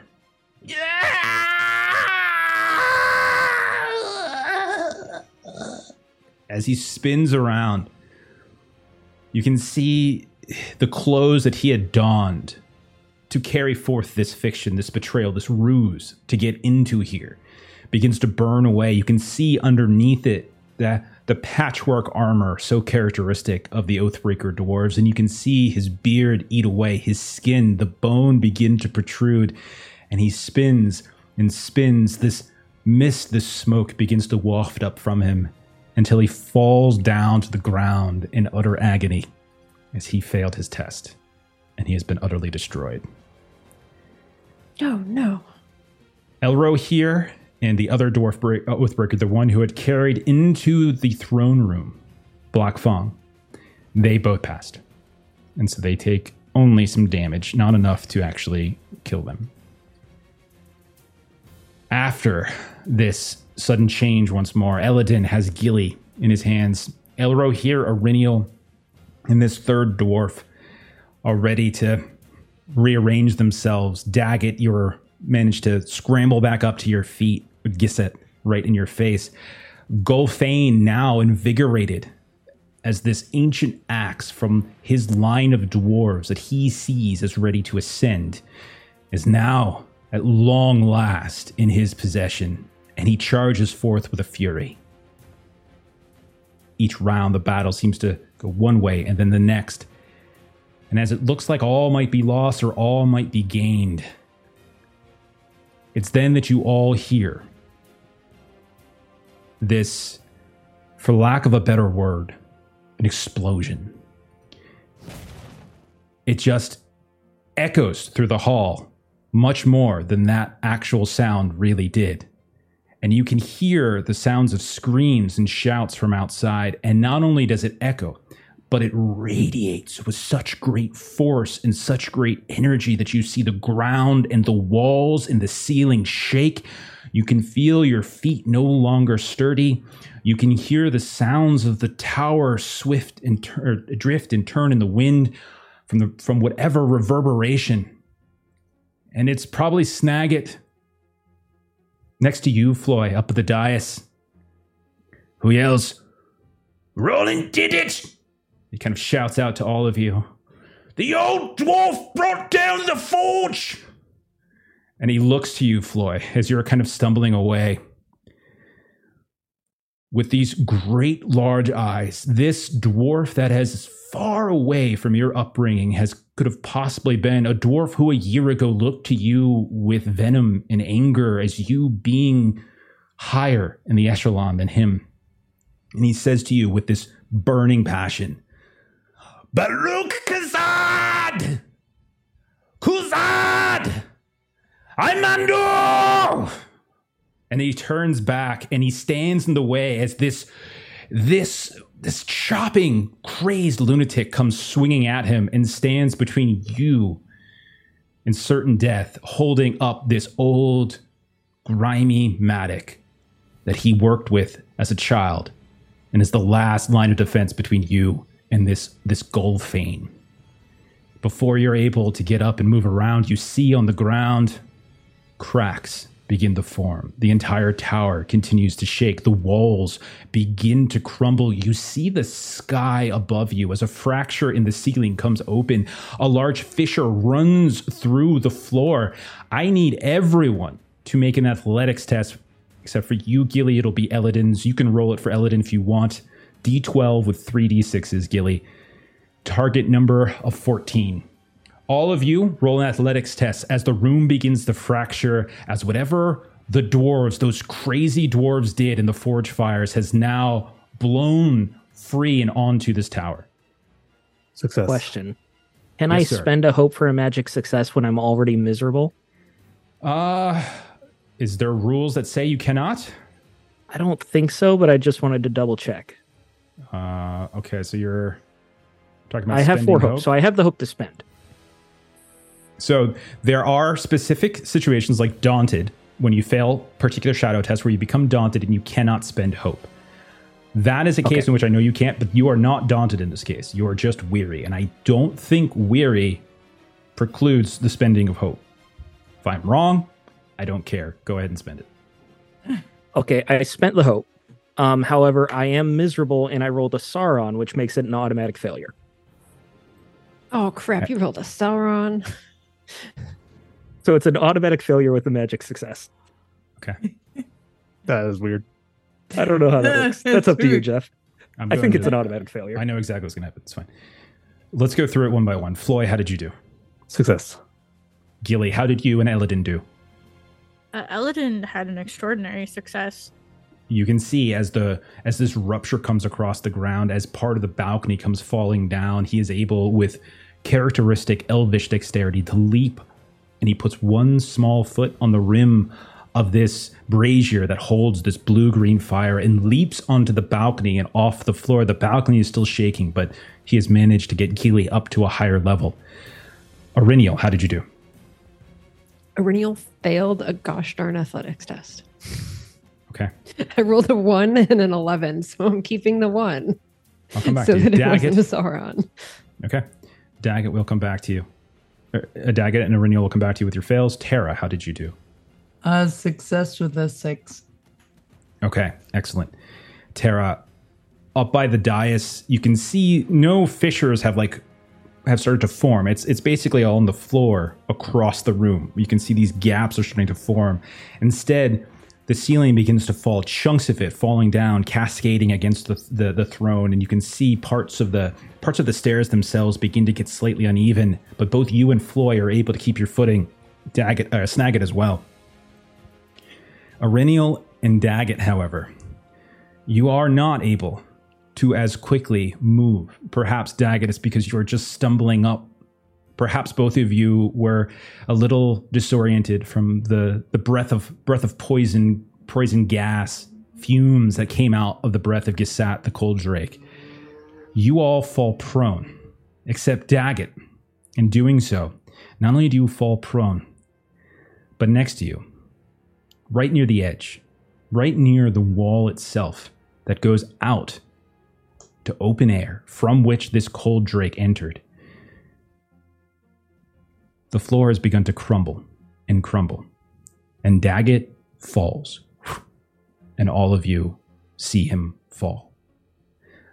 Now, Daggett, you rolled a magical success as well, so I'm going to say that you don't fall all the way to the ground, but instead, you fall at least a floor, and you land in one of the rooms, one of those sort of empty, open-air rooms that you all pass as you were traveling up the tower to begin with. And you land with a thud and with sort of terrible pain, and you go kind of rolling around. You are going to take some endurance loss in the process. You're going to take 5 points of endurance loss from the fall. Do you have 5 to play with, Daggett? Is that even... You don't know. You can't see me. Okay. We come back to the fight. The room is shaking. It has not ended. The tower, this very spire, has begun to fracture. The room itself looks like it will last not much longer. Golfane, you can tell Floy and Tara and Snagit, his face grows pale and concerned for the first time. He was surprised when the dwarves turned, but not scared. But for the first time since you've been here, there is a true sense and a true look of concern in his eyes. You're not sure if it's for you, but for perhaps whatever it was that erupted outside, and perhaps it's for this very place. Tara and Floyd, do you remain in forward stance? No, I'm gonna change to defensive since Okay. I am prone. I'm going to swap Both of as well. And both of you did tumble away. You're going to be spending your main actions getting back up. Aurenial, you also fell, but yours was from the rumbling of the room, which means you're going to be spending your entire main action this round, much like taking the knockback, getting back into position. That's what you're going to be doing. Okay. Which means, Daggett, you are also doing the same thing as you have No, kind of he's not. fallen down. What's that? I am unconscious. The Okay. the fall knocked me out. Okay. All right. Good to know. Let's continue. However, I never actually rolled for Golfane to see if he actually falls. He doesn't fall. Okay. All right. The question now becomes his hatred of dwarves. At least of the dwarves, the Blue Mountains, the halls of Erebor, the Iron Hills. Does that outweigh anything else? And I believe the answer to that is yes. As he will step forward and he will swing at both Floy and Snagit at this point. Tara, you're still kind of stepping up and getting back into the fight. I'm going to say he's going to close in and he's going to continue his frenzied swinging of both of his dragon-ashed weapons at both Floy and Daggett. I'm going to roll 50-50 on who gets the second attack. It's going to be Snagit who gets the second attack. Floy, he's going to swing at you. You're in defensive stance. That's going to be -1 to him. He's going to get favored because you're a dwarf. I will... Screw it. I'm going to burn another hate, get an extra die, and I'm going to swing. Again, not a lot of 6s, but I did get an 8 on the feet die. This is going to put me at 19 to hit, Floy. That's enough. He swings down, he charges in, and he says, You foul filth, come into my home. Swing. Invade my place. Swing, charge into my throne. I will kill you, Floy of Gladrock. I will rip free from your chest your beating heart, and I will serve it to your hobbit friend as I rend free the heads of every hobbit, every dwarf, every elf that dwells in Eriador. And then he turns as Snagit tries to intersect, and he swings two swings at Snagit himself. Oh, Snagit, I'm so sorry, buddy. That's 2 6s. Okay, you can take out Daggett. You can't take out Snagit. Like that's a step too far.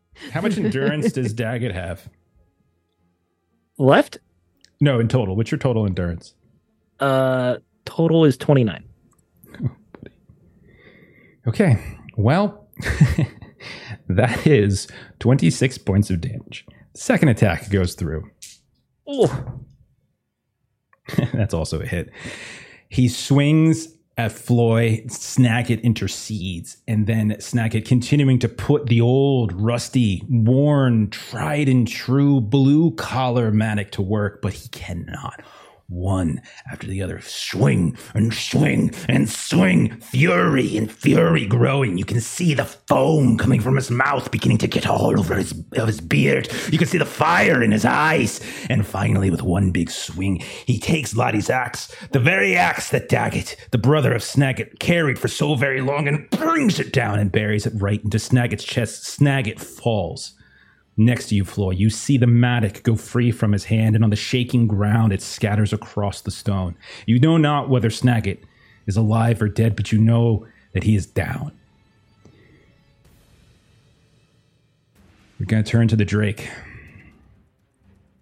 Daggett has fallen. In front of him are the targets Elro here, Arinial, and this other dwarf. I'm going to assume that Elro here and the dwarf probably engaged. Daggett has fallen off screen. I say Arinial, you probably would have had to, just from the numbers game, had to sort of move into combat with the cold Drake, and so it's 3 and 3. And the Drake is going to attack 3 times. I'm going to see which one of you gets the worst. The worst is the bite. So let's see who gets the rend first. The rend is actually going to be... It's going to be you, Arinial. Okay. Eek. The rend is the second worst. It's all kind of complicated because some of them do a ton of damage. It's all bad. It's all They're all It's all terrible. bad. Oh, God, that's a 1 on the feet die. But what stance are you in? Open. Well, I wasn't open, and then I fell. I did kind of scoot over pretty fast the ideas of changing stances. If you would have gone into defensive stance, just say so. Would you have? Let me check. Yes, I would have. Okay. All right. I will re-roll my D. I rolled really well on my D6s, but I rolled too many. So I'm going to re-roll it with 4 instead of 5, which is what I did roll. I still rolled really well again. 20. Actually 21 to hit, technically, because I got a 1 on the feet die. Oh, yeah. 21 to hit. Mm-hmm. Arinial, this is going to be... there are no... the good news is that there aren't any 6s. It's just 5, 5, 5, 5. But you're going to take 7 points of damage from the rend. Then, let's see who gets the bite. The bite is going to go against the dwarf.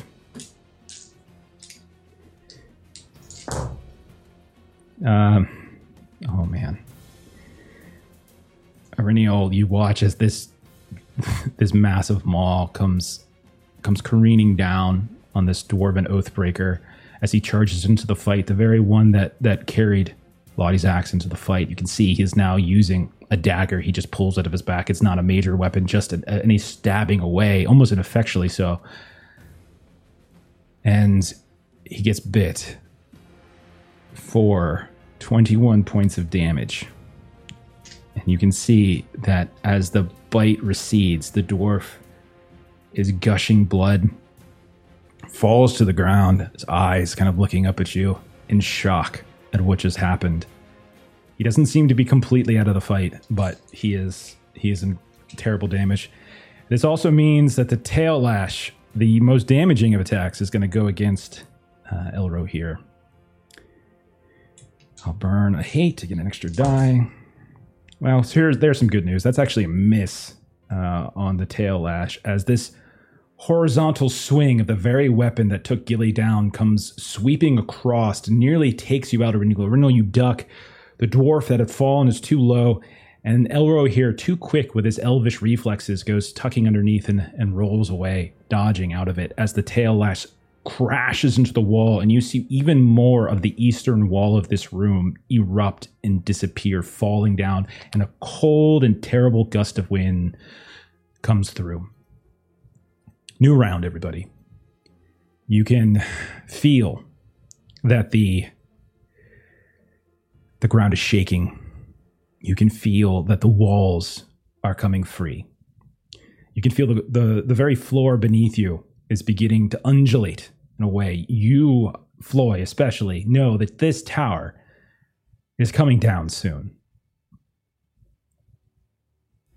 You can see those who look around the room.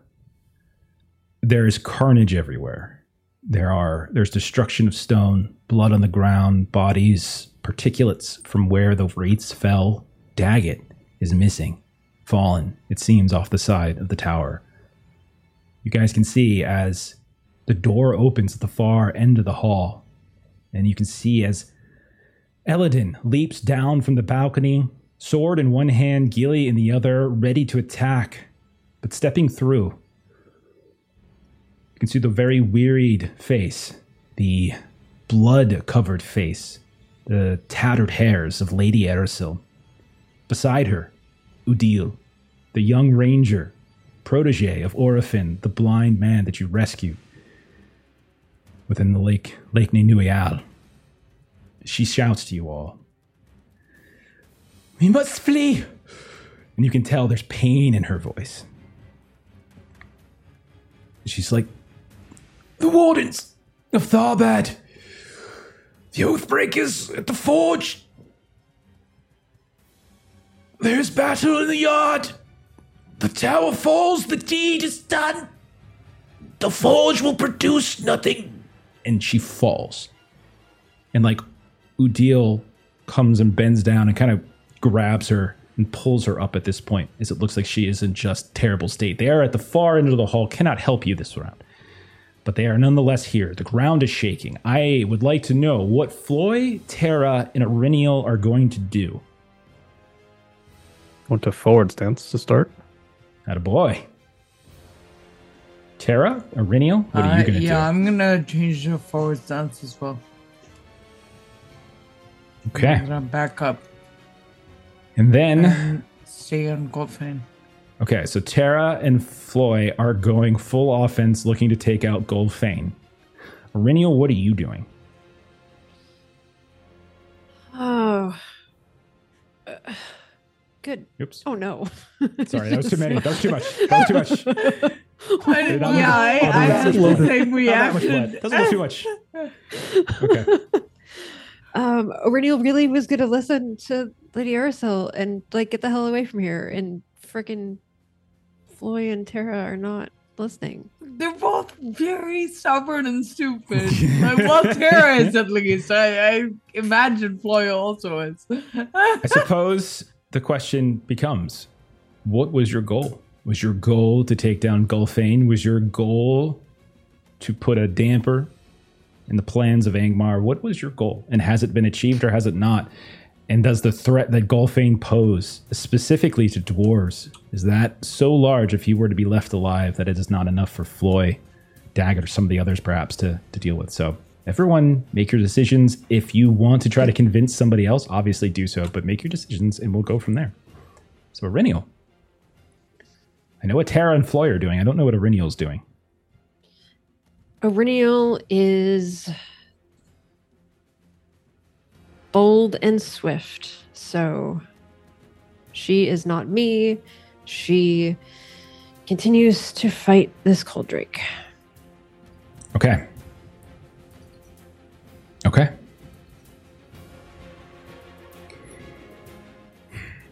So one of the things I should have done on the last turn with it against you. Roll a. Where is it? Okay. You noticed that when it attacked you, it reared back, and you saw beneath the membrane that kind of connects that sort of proto wing that connects its arm to the side, to the ribs. You can see that there was a section near that membrane that was not as scaled, not as armored, perhaps a weak spot. So what that means, if you were to score a piercing blow on this week, it basically would reduce its protection test. So it's just something you would have seen as I spend hate. And I really haven't been spending a lot of hate with the Cold Drake, to be honest. Okay. Tara and Floy. Snagit has fallen, so you're not going to get the bonus from Snagit, but you two are still here. So you obviously take the bonus just from yourselves as the two of you. Bruised, beaten, worn. Golfane is before you. What do you do? I'm gonna attack and I'm gonna take all those dice again. So Okay. Got it. an audience dice, please. Okay. Love it. Friendly reminder, two-handed weapons, if you heavy blow, you get +1. Thank you so much. I forgot the last time. That is a success with 1/6. So that'll, if I can heavy blow that again. Sure. Tell me the total. Should be 17, which is what it was the last time, but then Yep. the +2 that Gilly just mentioned, 19. to a 19. Okay. Okay. Thanks, Gilly.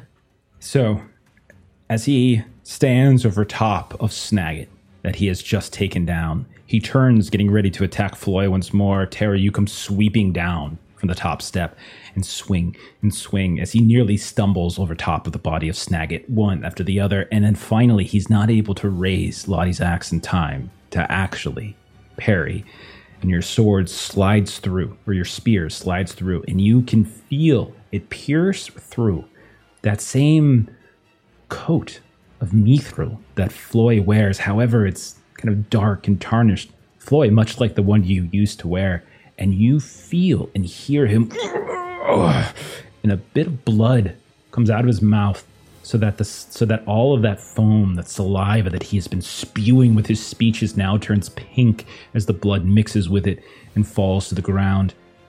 But he stands. When you pull the spear away, a burst of blood, burst of flesh comes out, as you have actually pierced through his armor and you have hurt him. He is damaged, he is wounded, he's weary, but he is still up. He is still a threat. But Floy, it is your turn. Get him, buddy. Steady. Get him. Steady myself in Colbor's cleaver. You fought well, Daggett, Snagit, elves, dwarves. I'm gonna put my full strength of this final swing I have here. I'm gonna spend 5 for favored. Got it.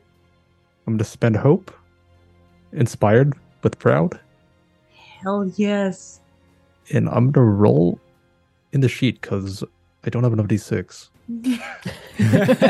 Okay. Humble brag. All right, long. Humble brag. Yeah, a little flex there. Okay. Can't cheat that way, though, like everybody does.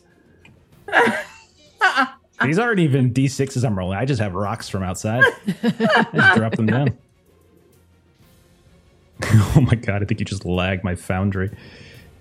Oh my gosh, that was a fail. Okay. This is why you roll in It's not person. okay. I'm wearied, so all those 3s and 2s is just. None of that counted. Oh my god, I rolled 2. All right, it's a My miserable God. fail. So Ooh, dude. At least you 7 of dodged your the Eye of dice were Sauron because it was discarded. that's what I was going to failure, 'cause it was ask. a I'm like, favored. the two goes through, right? Because it was Yeah. favored. Yeah, the Favorite. 2 goes through. Okay. Whew. Wow. Floyd missed. Oh my gosh. You, Floyd doesn't miss. Floy, you And Aaron see. doesn't miss athletic checks. What the fuck? You see That's the true. perfect opportunity, Floy. You see as he stands there, almost looking at his own wound as if to think, I don't bleed. and you go, and he's just standing there free as day. His defense is down. You go to swing. You stumble a bit. Throws your balance off. You hear the clatter of your boots on the stone. It's enough to get his attention as he turns back up and at the last second is able to fend off Kobar's cleaver. Not with Black Fong, but with his own crude version of it. As he keeps it up, throws you off balance, and your swing goes vertically down into a now fracturing stair. As again, everything rumbles. It was a huge miss. We're going to go over to Irinial, I believe, is next, who is also I in switched forward myself to stance. forward because Oh my I'm God. almost out of endurance, so I might as well. Okay. Because I'm down to 10, so like even having it is probably not actually going to matter. So Okay. Go for it. I did that quietly when you didn't notice. All right, I'm going to, let's see. I got to math this. 21. Oops, don't mind that. I forgot I didn't Um, drop the two of them. 1, 2. Okay, so I'm taking that favor. Yeah, I'm taking everything that I can. Taking 6. He when it does that. Okay. Sorry. I was messing around with Foundry there.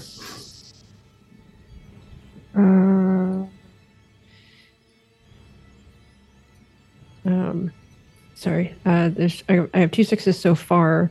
I need to roll 2 more d6s. So far my total is 6, 12, 34, 18. And I got to roll 2 more d6s. So I've got 2 extra 6s so far. 18, 19, 20, 25 to hit. Okay.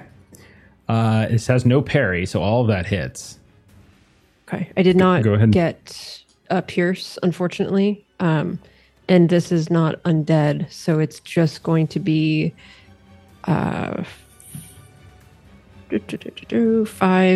plus 7 plus 7. So 19. 19. Okay. No piercing blow or anything. Unfortunately not. You swing away, trying to slide underneath the arm, trying to cut through the membrane, trying to get to that weak spot, but you're not able to pierce it completely. You cut, and you even see a touch of blood finally appear for the first time. For the first time, this creature has been the defenses have been even slightly bypassed, and it screeches in both maybe a touch of pain and anger, but it nonetheless seems to persevere. And we will go then to their round. Oh goodness, as the Cold Drake and as Golfane continue to swing away. I have 2 targets. He will, for one of his actions, blow his horn once more. He will drop his own axe, pull the horn as if he's trying desperately to call for aid that has not, as of yet, come. You've heard from Lady Aracel that there's fighting going on in the Yard of the Dead, perhaps that is keeping some of those reinforcements from coming. Your own party below is drastically outnumbered, you would know. So he will then use, with each of his attacks, he will attack one of you each time. That's what he's going to do. He will have favored against Floy. He will say to you, Floy, You have had your chance, both in this age and before. You have had this chance in this battle, and you have failed. I will not. and he swings.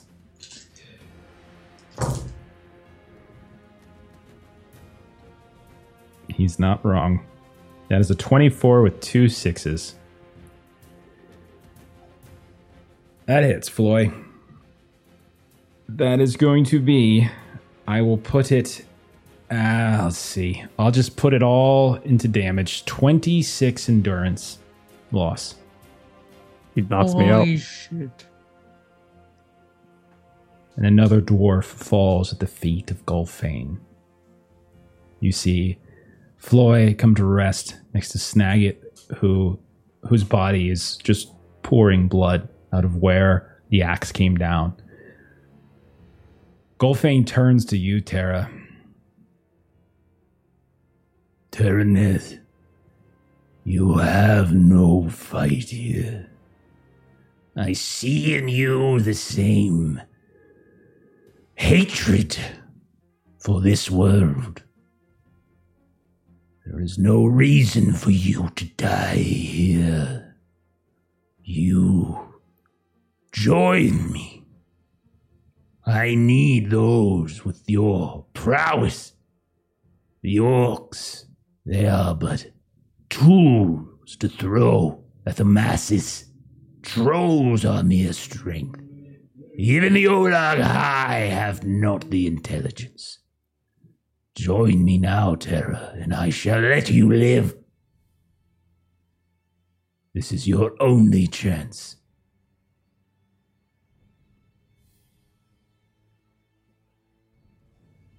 Do I have a chance to respond, or is he gonna? Yeah, no. I mean, he's going to swing if you say no, but he's letting you answer. Okay. She looks at him and looks down at Floy and looks at Snagit and sees Gilly, sees Arenio, does not see Daggett. And she looks back up at him and spits at him. He will swing then. A pity. But because you are not, as we've discovered, a dwarf, this is not favored. But you are enforced. She's not eloquent. She's direct. I rolled 3 ones. I rolled a total of a 13 on this attack, Tara.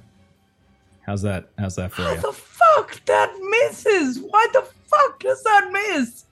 Well, it's because I rolled 3 ones on d6. Then I rolled a 3 on a different d6. Then I rolled a 2 on another d6. And then I rolled a 5 on my feet die, which is a grand total of 13. That misses. It doesn't even sound right when I say it. I know. That's so many dice. That's like Floyd's roll with all those 1s and 2s and 3s. Oh, it wasn't that bad because that could have turned the tide. He swings, you step out of the way, maybe with like a last like gasp. Floyd's like kind of kicks out with his leg, just causes him to stumble ever so much. He swings down at you, Tara. The axe comes down slow. You get the shaft of your spear up. You block it away, spin and drive him down to the shaking dais. As you're down here, you see. Can I just do one thing as I do course. that? Mm-hmm. As I parry him down. Just gonna like. That's it. Okay. Just All right. a sardonic bitter laugh. The Drake.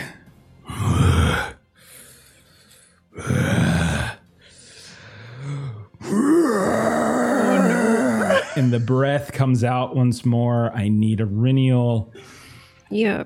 Elro here, and this other Dwarven Oathbreaker to make extremely important protection rolls. Rinial, use everything that you can get your hands on. Fucking do it. Yeah. Now, Elro here with the So bad. freaking Gandhi. With the Gandhi, it's like he's got plot armor or something. Sons of Elrond, they're in the books. They got to make it. Cerulean the armor. Got an Eye of Sauron. That's not good for Better him. than Mithril.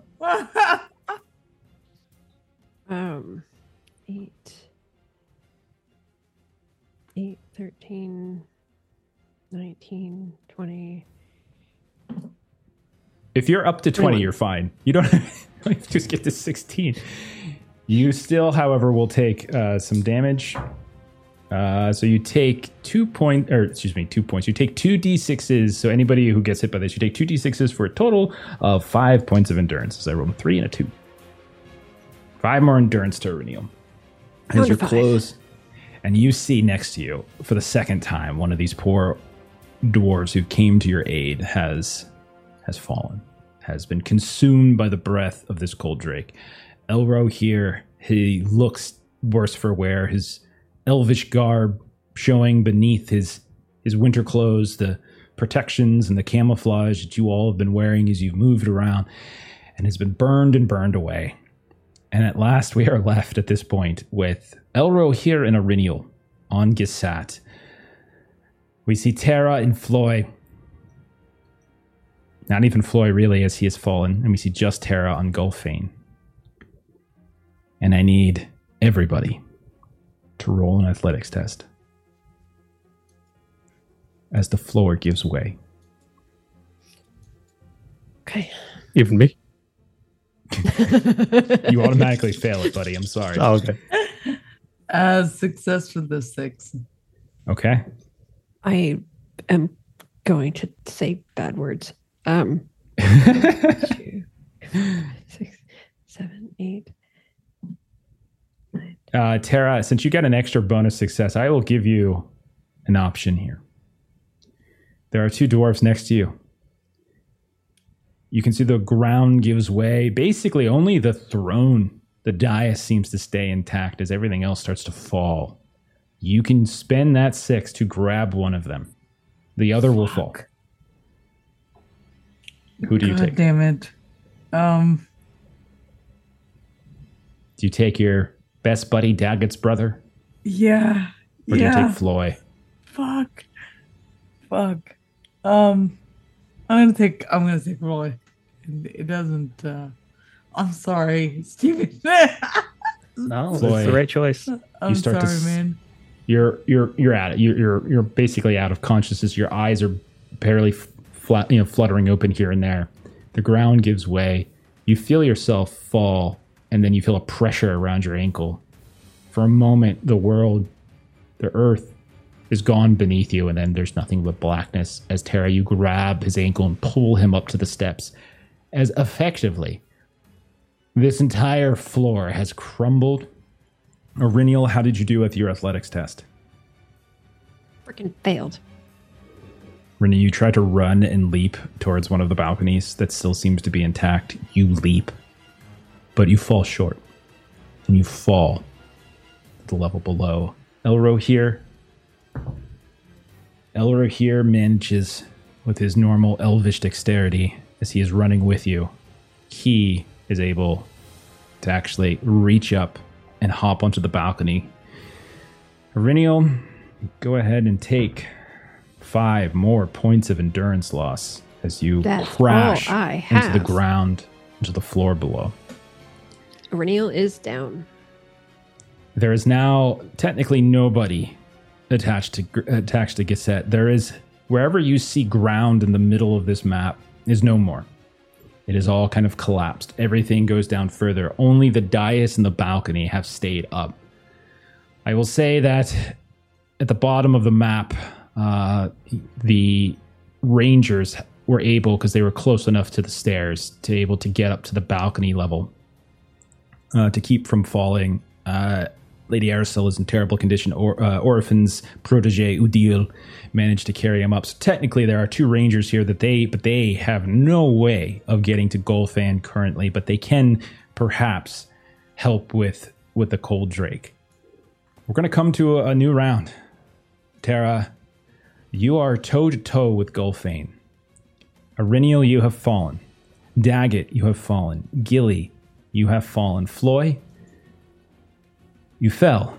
You were caught. You were brought back onto the steps, but you are unconscious. Tara, you are literally the only member of the Fellowship left. You can see from the wound that you gave Gulfane, he is spewing forth blood. He is moving slow. He is labored.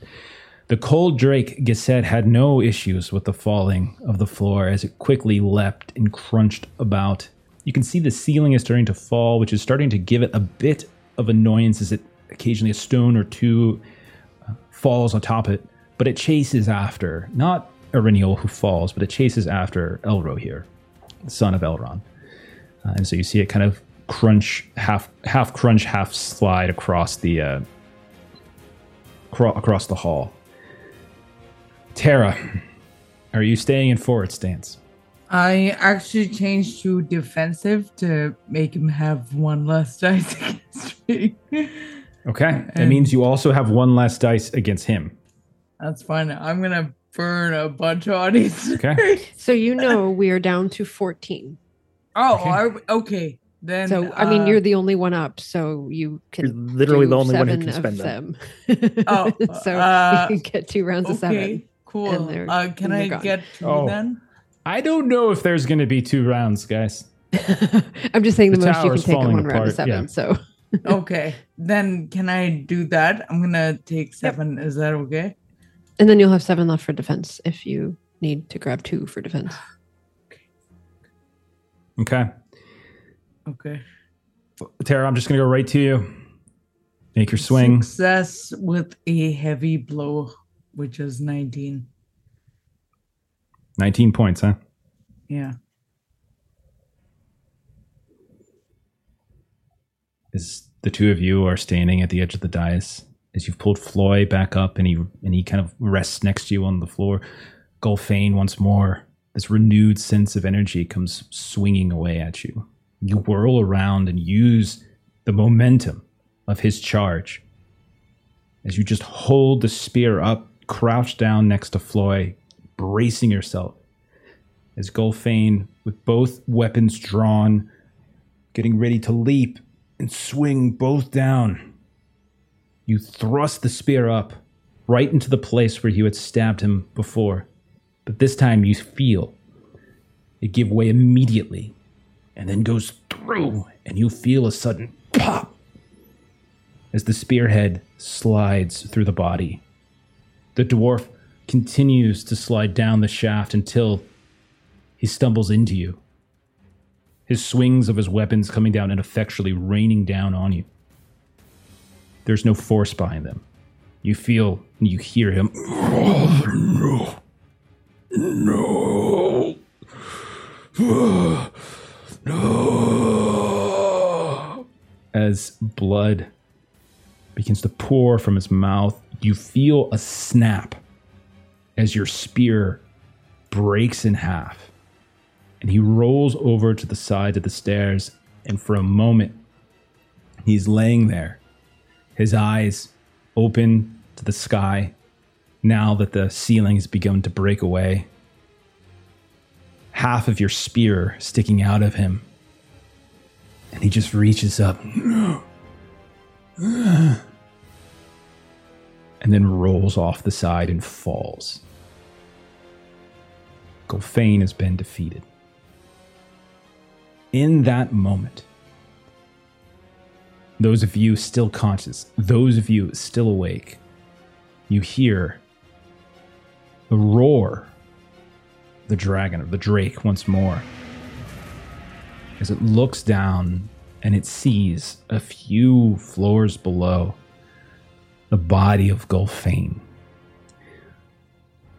The ceiling continues to fall, pelting it left and right, stone block hitting it, and you can see it's growing frustrated and annoyed.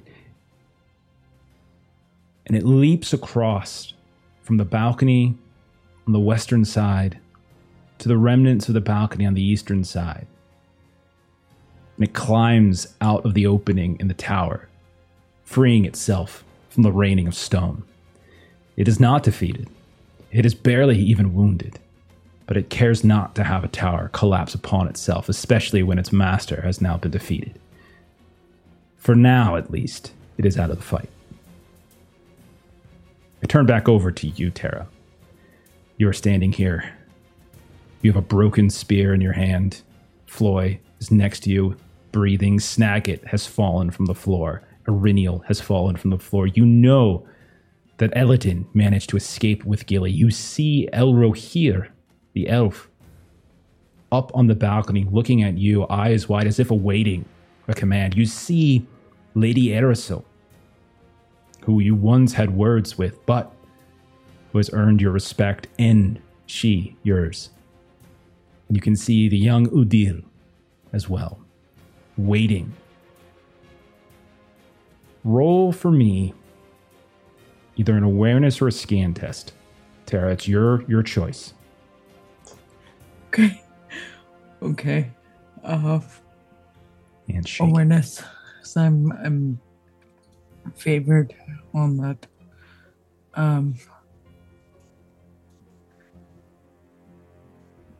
Okay. That's a success with the 6. With 1 extra 6. Okay. You see below you a Rinial. I would say a story below. Her body is not yet covered by stone. You can see that she is effectively at the entrance, it seems, to some kind of hall, some kind of chamber below. But she is there 15, 20 feet below you. Over on the eastern side of the wall, where the eastern side of the tower has crumbled and it's just open air. You can see the body of a dwarf. From this distance, you're not sure who, but you see the body of a dwarf on the edge. You can see that it is precariously close to that edge, that it could at any moment, if the rumbles of this tower go wrong, could just very easily slide and fall down. You also hear the sounds of war horns. Not just the orcs, but you can hear the horns. The rangers that you know so well from the angle, as they are calling desperately. And even Lady Aracel, as Tara, you're taking this all in, perhaps numb for a moment. The ground is shaking. You just killed Gulfane, and you hear finally, like, breaking through that numbness, Tyranneth! We must go! And her voice breaks. Tara, what do you do? Yell back immediately. Help me get them! And she immediately leaps down to try and get Reniel out, gesturing that Alden should get Floy and that the Rangers should get Daggett. Or whoever that dwarf is. I will say Elro here is close enough that he can probably leap. No, it's fine. They're twins. It's easy to mistake. He leaps over, and I would say he is capable of leaping from balcony to that dais. The only few things that are still standing that haven't been collapsed to the floor below, and he can grab Floy. Then you are hopping down. I need you. It's a long fall, and there's a lot of jagged rock as everything's coming down. Yeah. I need you to run an athletics test to do this without hurting yourself. That's fine. Can I get a couple of audience dice as well? Let's start. We're running low. I'm just gonna take one because I wanna succeed. And I'm glad I did, because that one extra was a 6, so it's a success with the 6. You're able to hop down to the level below. You can see that it's incredibly uneven, as partial structures have fallen here as well, as the floor in some ways is given and part of it has fallen down to the floor below, and that is how far Gulfane fell. You peek one more time, you see he is not moving. There is nothing happening to them down there. You rush over to Ariniel. You see that Ariniel is not dead. You can see that immediately. You can see her chest moving. She is unconscious. She's covered in blood. Her clothes have been torn and worn away by the acidity of this breath, but you're able to scoop her, sling her over your shoulder. What did you want the Rangers to do? Lady Aracel, you can tell, is barely able to move on her own. Udil is kind of helping her along the way, like getting his shoulder underneath. I want them to get who I think is Daggett. Okay. All right. They will traverse as best they can the balcony. They will wind around, and you will see they will slowly try to climb down. I'm going to roll a feat die, and we'll see how this goes. And I rolled a 10. It's not a Gandhi, but it's still really good, as they are able to climb down, and they are able to scoop up the dwarf. You hear Lady Aracel scream, "It's Daggett! We must go!"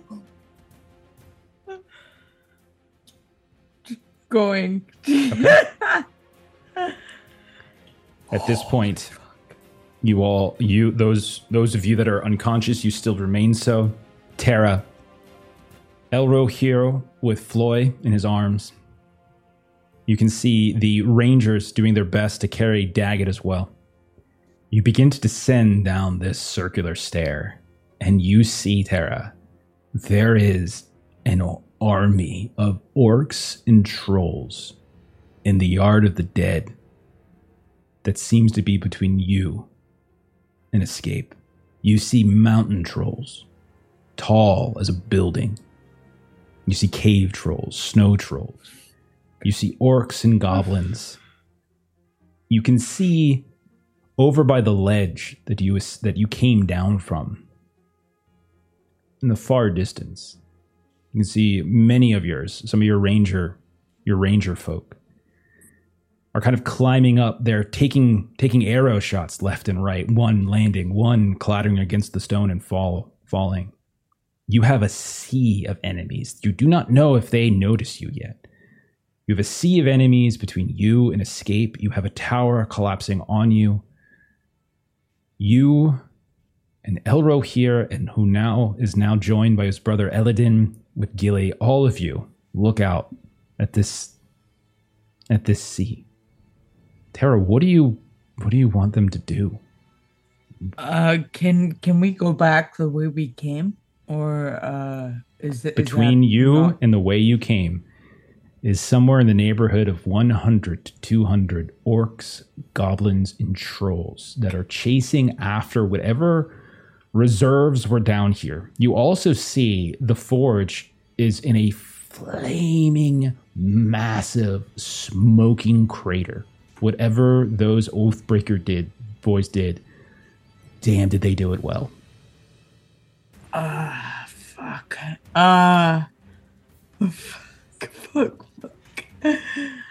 At this point, Gilly, Floyd, Daggett, Aurelio, all of you roll a feat die and let me know what you roll. Also, while I'm rolling that, Jeff, can you just outline my options at this point? So I either go your through options, the sea of enemies, which you know is that way. The entirety of their army seems to be chasing after the reserves of rangers and Tharbad wardens and whoever else it is that's climbing up, going back the way you came. They're chasing after you. The southern ramparts it's sort of like where you kind of came from. Your options are to try to find another way, to venture westward, to venture southward, to sort of just, if you try to go back the way you came, you're going to find yourself in a sea of enemies. Okay. So it's really about trying to kind of stealth or explore or venture. You remember as you're descending that there was a walkway that connected this tower that's crumbling to another building to the west. You do know that around the third floor, there was a walkway connecting to that. I'd love to try and either find that walkway or a different path. And if I might use the explore skill, because I have a distinct feature that gives me magic success on if I use that. Okay, go right ahead. That's fine. Floyd, how'd you do on your feat die roll? A 2. You are still unconscious. Gilly, how did you do? A 1. You are unfortunately still unconscious. The tail swipe was intense. The hardest hit you've probably ever had. Irinial. Sauron, you are still unconscious. Daggett, what did you roll? I also rolled a Sauron. No. Okay. Tara, We just went in progressively worse order until we were at rock bottom and we stayed there. I find it amazing that we're now in the finale and you guys have been rolling rocks the whole campaign and I get 2-1 Sauron. Like, damn. Tara. Success with the Gandhi.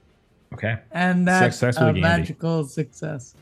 You find in front of you, as you're winding down and you decide to go a different path, like you look out the eastern window, you see that swarm, that army closing in on the eastern and southern sections of this keep. And you try to venture westward. Maybe you can sneak past. You find this walkway. You see it crumbling in front of you. You see it collapsing as This whole tower is sort of wobbling and wrenching free. I would like you, if you could please, Tara, to roll an athletics test as you go running across. And following you are the elves carrying your friends. Following you is Lady Arasil. Following you is Udil, as all of you scramble across this bridge. What's favorite? No, it doesn't matter. I do have just a regular something I'm using success. with Sauron's. Regular Pardon? success. I was going to say there is something I'm using Sauron's for. I will reveal it later. I didn't get one. No, the rest of them did. Okay, you managed to get across, and as you do, you step onto kind of an exterior balcony with no railing that just wraps around this building that is kind of this tiered, what looks like ziggurat of some shape. And you can see as you step across, you hear the sounds of the building imploding behind you. You turn and you watch as the spire collapses inward and downward. And as it hits the ground, an eruption of dust and stone and dirt and ice, and the entire eastern side of Carndum has this cloud over top of it. Now, more than likely, some of the army was squashed beneath it, but there's so many of these villains. You look off to the south of you.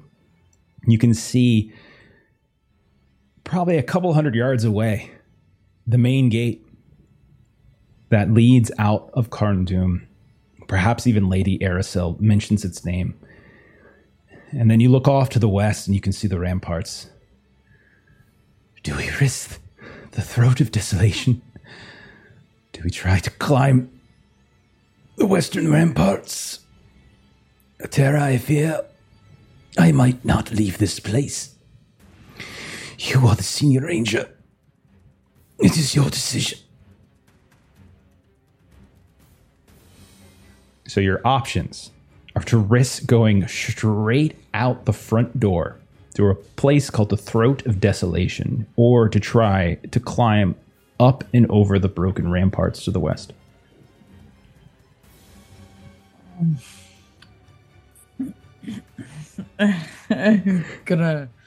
I'm sorry, Maitre. No, that's fine. I'm just trying to. God, I'm. There's no bad choice. There's no wrong choice here. They're all bad choices. Like the enemy is everywhere. Yeah. If you make a choice that gets us all killed, though, that's a bad choice. God damn it. Technically, they all No got pressure. themselves killed, and you're just trying to prevent it from happening. I'm gonna go through the Throat of Desolation because Tara doesn't. She believes in her ability to brute force things. Okay. Tara, I would like you to roll a stealth test. There are so many enemies around that athletics is not probably the test here. This is about if you are seen and if you are caught, you will be surrounded. So it's a question of trying to go unseen. And this will be the last roll I ask of you. If you can pass this roll, I will say that you will get outside of Carndum, onto the tundra of frozen souls. Well, shit, in that case, can I have audience dice? Sure. You can have, do you want one or two? 2, please. Okay. Griff dropped extras, 5 so more. now Did we're you at see 9. that? Did we spend them? I did. Yep. So now Okay, we're cool. at 9. So I'm glad I fucking took those dice, man. Success with the 6. You watch as a mountain troll goes storming past you. And the thing is 20 feet tall. You feel the earth shake beneath your feet. It's racing over the direction of where this tower fell. It's racing towards where a horn of some kind is just echoing from above. You hear the sounds of orcs and trolls shouting. You see infighting taking place as leadership squabbles, orc taskmasters unable to keep their trolls doing exactly what they're supposed to do. You see goblin archers on the ramparts themselves kind of being attacked, it seems, and harassed by this cold drake that has left the tower and now looks for another place to roost. And in that commotion, you take the bold choice and you go for the Throat of Desolation, for the main gate. The only entrance that is properly situated between the western and southern ramparts. And perhaps Gandalf, perhaps Eru Iluvatar himself, whatever. Fate would have it. You're able, with your allies, being carried, to escape out of Carn Dûm onto the frozen tundra. You look around, you can see a flat, icy land. You can see mist covering it in all directions. You hear the sounds of havoc behind you. But you keep pushing and pushing until you see Kellic Dor up ahead. It's there, half a mile away.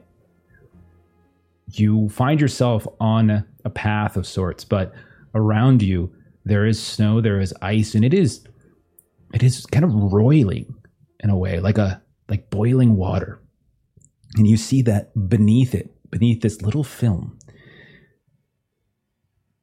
bodies, frozen bodies of some kind, wraiths just moving about, pushing against this membrane that seems to keep them trapped inside.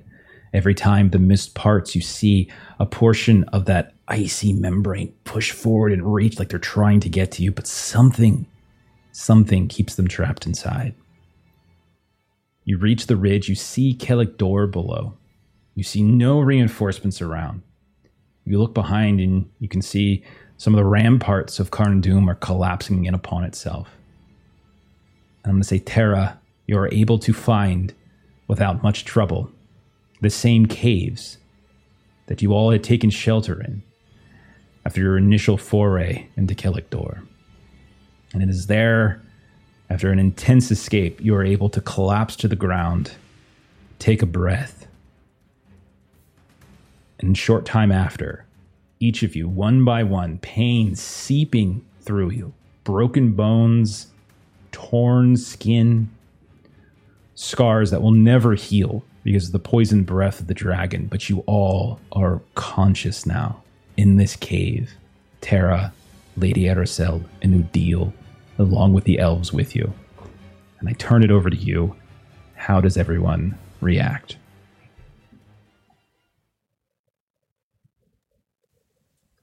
Eric just lands in an exhausted heap and is probably still asleep. And anytime someone tries to wake her, she kicks them. I think. Daggett, go ahead. No, you go ahead. I don't think Daggett would say anything. When he finally comes to, he would look around at who is left, how few are left, not see Snagit, and just retreat to a corner. Gilly wakes up from her unconsciousness with a scream. Because the last thing, she was being crushed into the ground, and she sits up and she immediately starts taking inventory of herself, and then she touches her acid wounds and she cringes and then does inventory similar to what Daggett did, where she looks around to see who's awake, and she's between Aurenial and Floy, and she just kind of grabs a fistful of both of their cloaks, of what's left of them, and then just lays back down and takes a deep breath and just rests.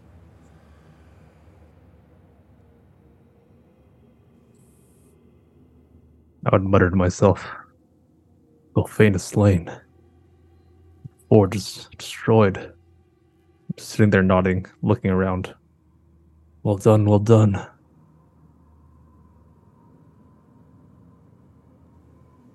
Orneal's eyes kind of pop open, and she took a couple rounds of that acid, so she's in quite a bit of pain, but she is shocked when she looks around and sort of head counts the fellowship and sees that we're all here. And she just kind of you just see sort of her shoulders slump in relief, and then sort of the secondary kind of reaction as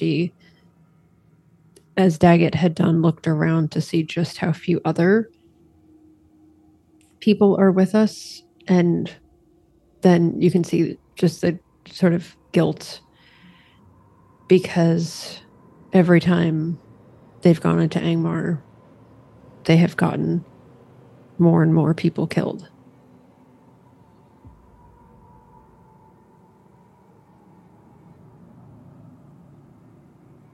And she'll go over to Lady Aerosol.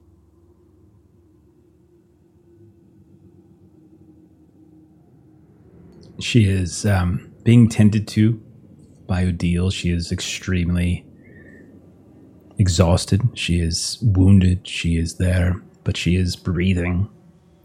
And you can see that she is grateful to look up at you, but looks perhaps 50 years older than when you last saw her. Her hair is a tangle, no longer tightly bound behind her, and she has scars and blood that Odile has tried to clean off, but nonetheless, she is there. I dared entertain hope of our success. We did some of what we set out to do.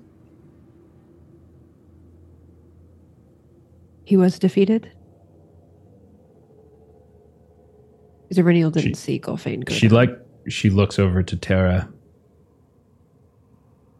It was Tara who landed the final blow, but she and Floy fought him valiantly.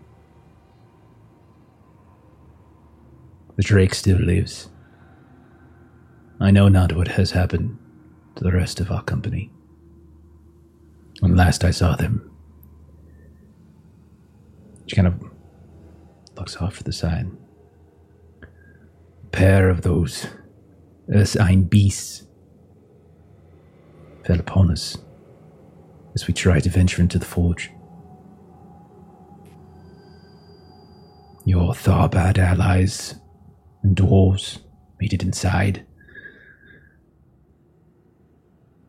I took upon us to lure them away. And so we did.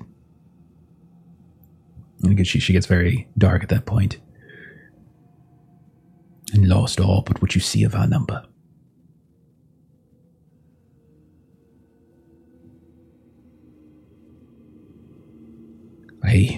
She kind of hesitates. I don't know. Where the dwarves and where those men of Tharbad were when the forge erupted. Whether they made it free. Whether they were within. I do not know. But the task is done. The forge fires of Khandoom have been destroyed. Its leader has been killed. This is what victory looks like sometimes.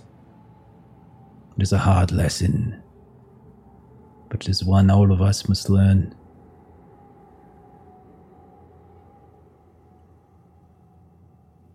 We should mend ourselves, but not tarry too long. We should leave this place. There are still many dangers here, and they have not a leader to organize them. There will be infighting. There will be grabs for power. But this place has been dealt a blow. And any who wish to see Angmar risen once more will have to wait for another day. I will take the pain and heartache that has come from this, but find comfort someday, not today. But you are right. We should rise and hope that others found their way out and will meet us to the south.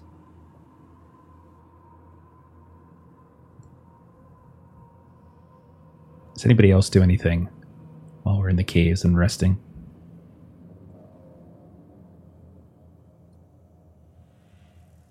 I'll let Daggett know of Snagget's last moments, what I saw.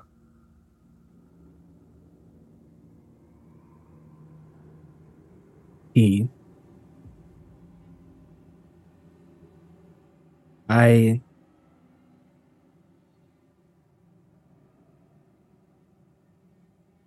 were orphaned at a young age. He raised me as best he knew how, and yet I felt like I grew up with no family.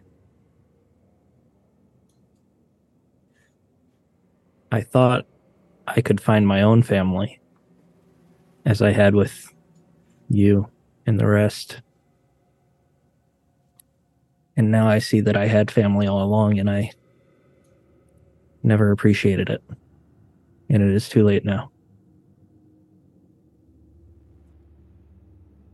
Maybe your brother shared the same regret, and that is why he came for you. That makes it all the worse.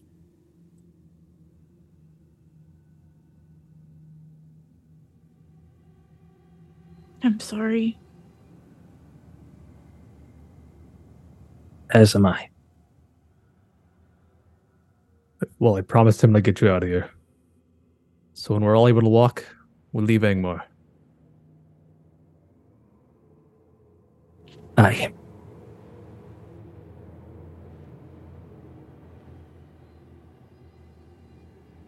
We'll say you're all able to rest. Are you looking to rest like an hour, or are you looking to rest like a day? What's the thought here? Hour. Yeah. You rest. Get those of you who can restore some endurance. And you leave. When you look back northward towards Carndum, pillars of smoke. So much smoke. Black smoke, too. It seems to dwarf the kind of the white, the pale gray in some ways. And you no longer see that kind of glowing blue-green tint that so frequently colored the skies. Signs of whatever substance they put in the forge. And you venture southward as fast as you can to leave Angmar. Who would we say is at this point leading the Fellowship out of Angmar? Who would we say is basically taking point? They're not. I would say that she's the. I think the healthiest of the lot. Yeah, Aries got her one endurance that she got back after the other. And also she feels incredibly guilty about saying it and doesn't quite know what to say to Daggett yet. So she is taking point so she can focus on other things reasonably. Give us an explore test, Tara, as you kind of enter a path. We're not going to do the full mechanics. We're just going to get a magical success from my helm. Excellent. And that Your ancestors of Cardalin helping guide you out of Angmar to Rudour and southward home. Just a regular success. It is 2 days of travel. Hard, tired, little rest. You are able throughout this time to avoid notice of most denizens. You don't see organized scouts and patrols the way that they were looking for you when you had assaulted Kelligdor. But you do see orcs, goblins, trolls running free. There's definitely a scattering that seems to be happening. And whatever kept them here, whatever kept them working together is fractured. And now they begin to scatter. You have very little concern with running into them in a way that you couldn't see coming, as they don't seem to be searching for you. They just seem to be fleeing. Fleeing, or whatever. It's 2 days before you get to the edge of Angmar. Before you start seeing the jagged mountains of Angmar to the north fade into the distance. And it's another day until you see the kind of dark hills of Rudour begin to emerge. And one night, as you have camping, as you've done before in Rudour, some of you have been here multiple times, you see a light on the hills. Just one hill over. A gully between you and that fire. What do you all do?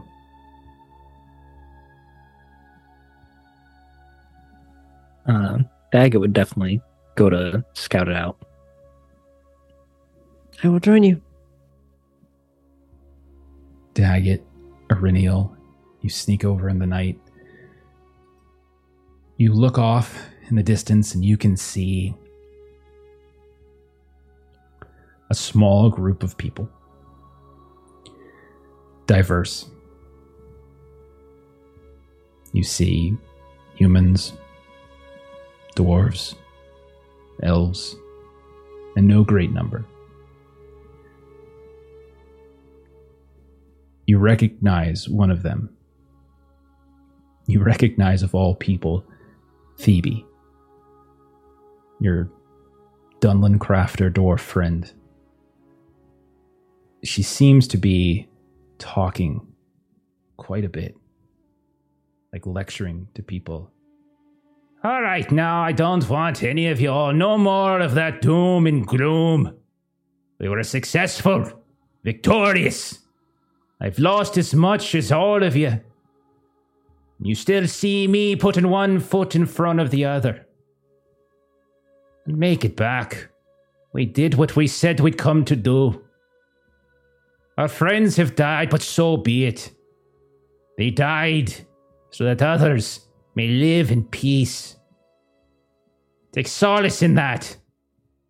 All of you. And enough griping about my cooking. I won't hear it. None of it. And you see that she's just browbeating a messload of people. It is the most amount of words you have ever heard Thebe speak. And it's then that you notice that you don't see Thorvald. What do you guys do? I call out from a distance, identifying myself, making myself known so that they're not startled before we enter the camp. They are startled, but overjoyed. Dang it! Oh, it's good to see that ugly face. And radio, we thought you were in the tower when it fell. Oh, goodness. And some people come racing over. You see folks that, there's not many here, I want to point out. There's not many. You can see that of those that have come, of those that are kind of starting to step up from the fire and move in your direction, you do not see Thorvald. You do not see Amtherim. However, you do see 2 Forlond elves, one of which is the grim face of Balavan, who suddenly, for the first time since Sorendir, there is life in his eyes as he comes, stretching his long legs across the camp to greet you. Daggett, you see other dwarves. From the Dunlin colony, it appears 2 have survived. Thorvald is no more, but Thebe is here. And amongst the Oathbreakers, you see only 3. But maybe a small bit of solace is that one of those 3, who appears to be missing a hand, is Rollin. Do the rest of you kind of come after? Do you come with Iriniel and Daggett? Do you kind of join? Gilly for their follows signal. with Yeah. Lady Amberin. You get him limping over. You can see that there are humans. It looks as though, unfortunately, Iriniel, Terra, no other rangers, but Lady Erasil and Udil seem to have made it, at least not yet. It dawns on you in a moment as you're sipping the soup of Thebe, which tastes atrocious. You do not see the tall shape of Timothy Titus. But you do see, by the fire, with burns along his chin, with his arm in a sling, you see Tharnau staring kind of into the fire, lost, and not really saying anything to anybody. And that is who has survived.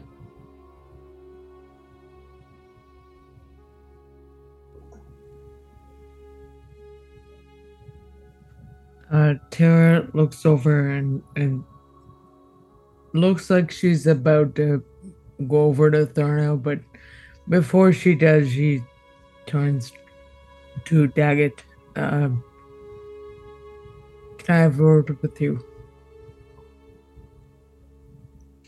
I suppose. What is it? Kind of gestures for them to walk away a little bit more private somewhere, away from earshot. And she kind of looks around when she's satisfied that they won't be heard. Pardon me. She looks very uncomfortable, and Daggett would something probably happened. be a little impatient throughout this too. You would know that he was irritable pretty much the entire trip back, and his resentful trait definitely would have been showing. Yeah. Something happened. When the floor started to give way, I was not quick enough to save Saget. And he would not have fallen if I was. I am sorry.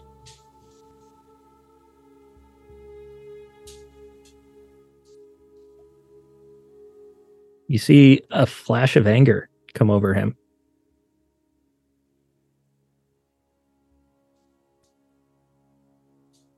He didn't listen to my orders. You never listened to my orders. This never... We all made mistakes.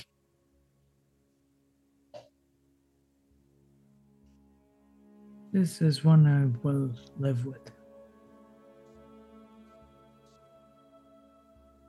I will live with it as well. Room Go for on. another Tharno. I try to sit in the There's- same rock he's on. And so as you say that, like Tharnau, Floy? Oh God, it's good to see you. And he kind of feels almost guilty for looking past you at that point. The others, did anyone else make it? Our Go on, fellowship Tara. is fine. Sorry, Steven, what was that? Yeah, what did Steven say? Go on, Tara. Thank you. And without asking if he's okay with it, she will hug him. I'm sure feel him stiffen. Yeah. Arms awkwardly at his side. And she Yeah. hands over. And we see Tharnau kind of get up, wince a bit. He politely turns, I'm glad you're alive. And he kind of says it as he's walking past you. And we see Tara, we see Tharnau, we see an embrace, the firelight. All around, there's people greeting, hands being shaken, others being hugged, people that were not necessarily the focus of this campaign, but nonetheless were there in the background, congratulating each other, greeting each other, giving them condolences, receiving news about friends lost, did not get recovered. And we see this happening here and there as your company is roughly half the size as it was when you left. Gilly or Riniel, do you go to anybody? Do you inquire? Anything like that? Reniel's going to go to Balavana. Sorry, Balavan? Yeah, Yep. Gilly would have as well. And he looks to the two of you, and he has, for the first time in some while, the same kind of determined and angry look that he had when you first met him so long ago in Forland, when he removed his helm and spoke of Sorendir in front of Lady Ortolos. He seems like a light switch has gone on. Hello? I'm pleased to see that you have made it out of that wretched place. Balavan, it is good to see you as well. Your counsel and support, your history with battles was useful. And I'm glad to see you on the other side of it. You can see anger kind of starts to show in his forehead a bit. And then you can see he kind of exhales a bit and he says, Amdarim has fallen.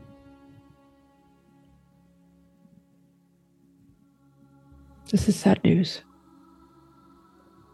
It is. We bring mixed results to Our Lady Ortolos. I even have spoken with the others of Forlan before they fell, even now. And the tethers to that place in the mountains seem to have been severed.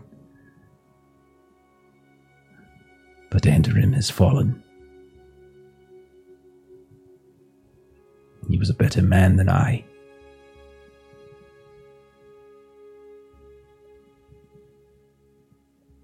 he looks down at you, Gilly. You can see there's a little touch of a smile.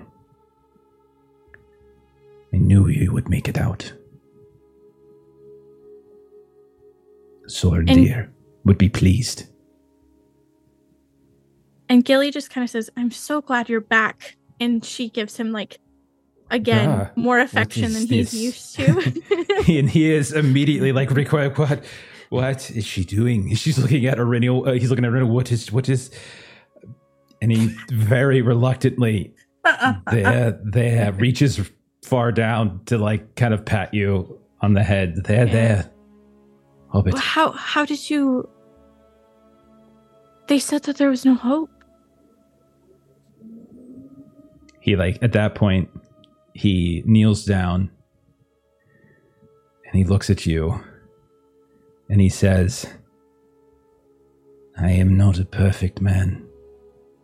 I have made many mistakes in my time. I am not a wise man, for there is much I do not know. But after spending time with you and with the Fellowship, there is always hope, Gilly. That at least I have heard. And she nods. I had hoped you would. Duty called to me. When the mountain troll took the ridge down, your friend Thorvum and all the other dwarves and Amdarim and my brothers fell. Duty called. And if I did not answer, more would have fallen.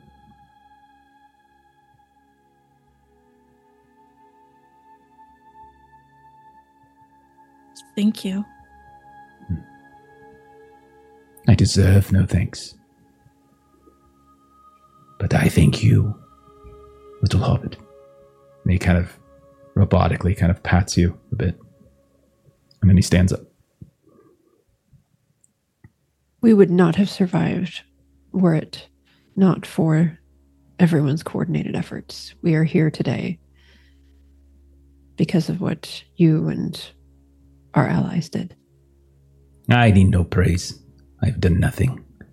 I was but a weight on the Emderim's shoulders, until I was a weight no longer. I am aware of what I am and what I did.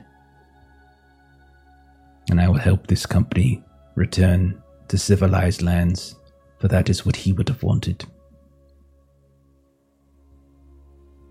Yes, and she kind of grabs his elbow, nods. And he leans into you and he says, And we should move quickly, for the hill folk are in full strength. And they will, I imagine, spread. Now that Angmar has fallen, and whatever leash it had on them is no longer around their necks.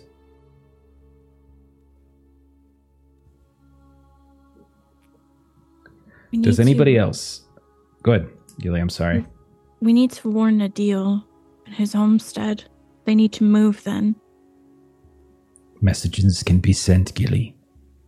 It is time for us to return.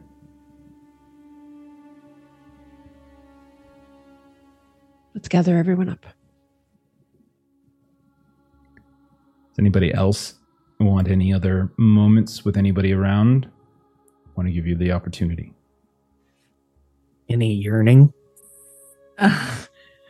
I'll say that with the epilogue. And Yeah. I do want to, we don't have to play it, but I do want to ask after Titus.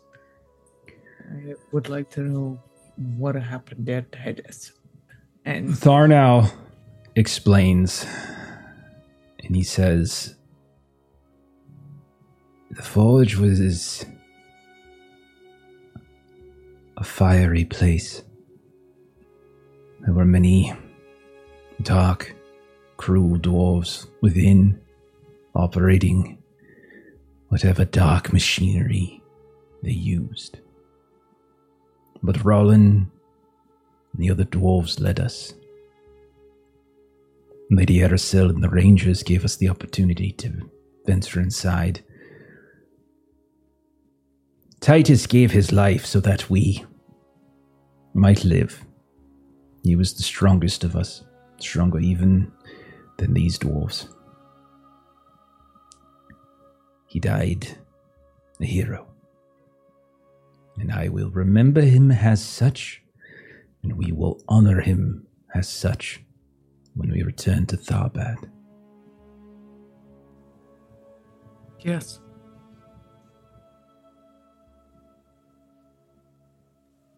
Aurenia would like to go over to Phoebe. okay. And she is just harassing. Eat! You need to eat. Don't be foolish. I don't care that it doesn't taste Phoebe. good. Eat. Phoebe. Go! Hi there, Rinil. Pleasure to see you. I'm glad to see you standing in front of me. And she'll kind of see if this is a hug situation. Fine. You and humans always hugging, touchy, feely. Ugh, goodness. Thought you were made of stronger stuff. It's good to see you. Come on in. She kind of pats you like hurriedly. Don't think I've heard more than 10 words from your mouth in all the times I've seen you before. You've met my brother. You know how much his mouth runs and runs. Can never get a word in edgewise. It's the one good thing with him passing, so I can finally speak my mind. But you can tell, like, she's kind of, it's a dark humor, and you can see that there's like some sadness there. And this is just sort of her dealing with it. I know that you will keep us all in line as we move further south, and we will keep his memory with us. Yeah, okay. I sure will. You don't go out the way he does all that often. Very rarely do you got that kind of chance. One of them mountain trolls. No, one of them mountain trolls just grabbed him clear off the mountain and flung him all the way in the sky. Some say he's still flying today. And that's how I'm going to believe it. Dwarves are supposed to be under the mountain, not thrown over it. But if anyone can survive such a perilous journey, it's my brother. I'll see him again. That is quite the picture. You're going to have to take over Titus's soup making. Oh, well, I've already started. And I'll tell you, there's a great many critics here. And I'll say this. If I didn't do this, none of them were. It's free cooking and free food for you. What kind of person complains about free? Terrible. How dare they? Awful. How dare they? Everyone's got their ideas, this idea, that idea, how it's supposed to be. It's not like Titus did. It's not like... I'm not Titus. I'm David. No. I do it my way. And if you don't like it, well then don't eat it. Starve to death for all I care. Yeah, I said starve to death. And everyone's just like, okay, sorry. It seems like this has been an argument for a few days. Yeah. We need to pack up the pots and the pans, and we must move. Yeah, it's fine. I can go. Okay. It's good to see you. It's good to see you. Truly. Are there any other moments that anybody wants before we break camp and return to civilization?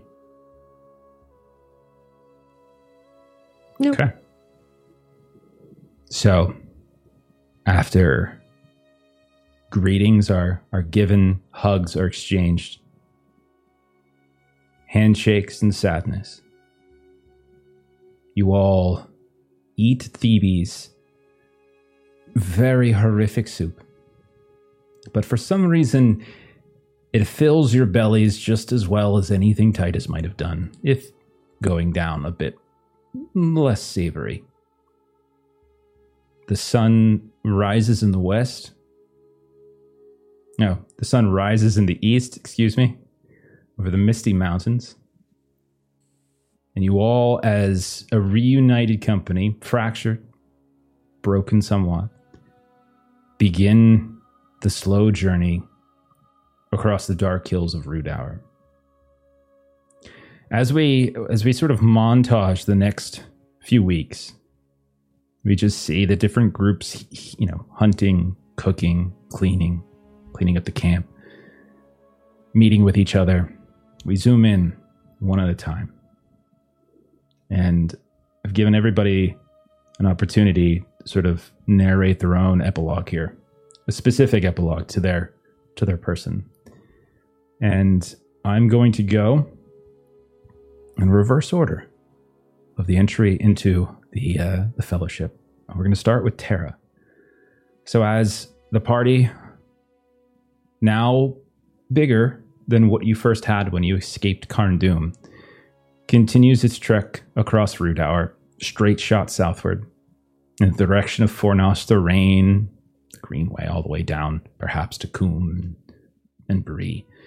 At one point, we zoom in, we see Terra.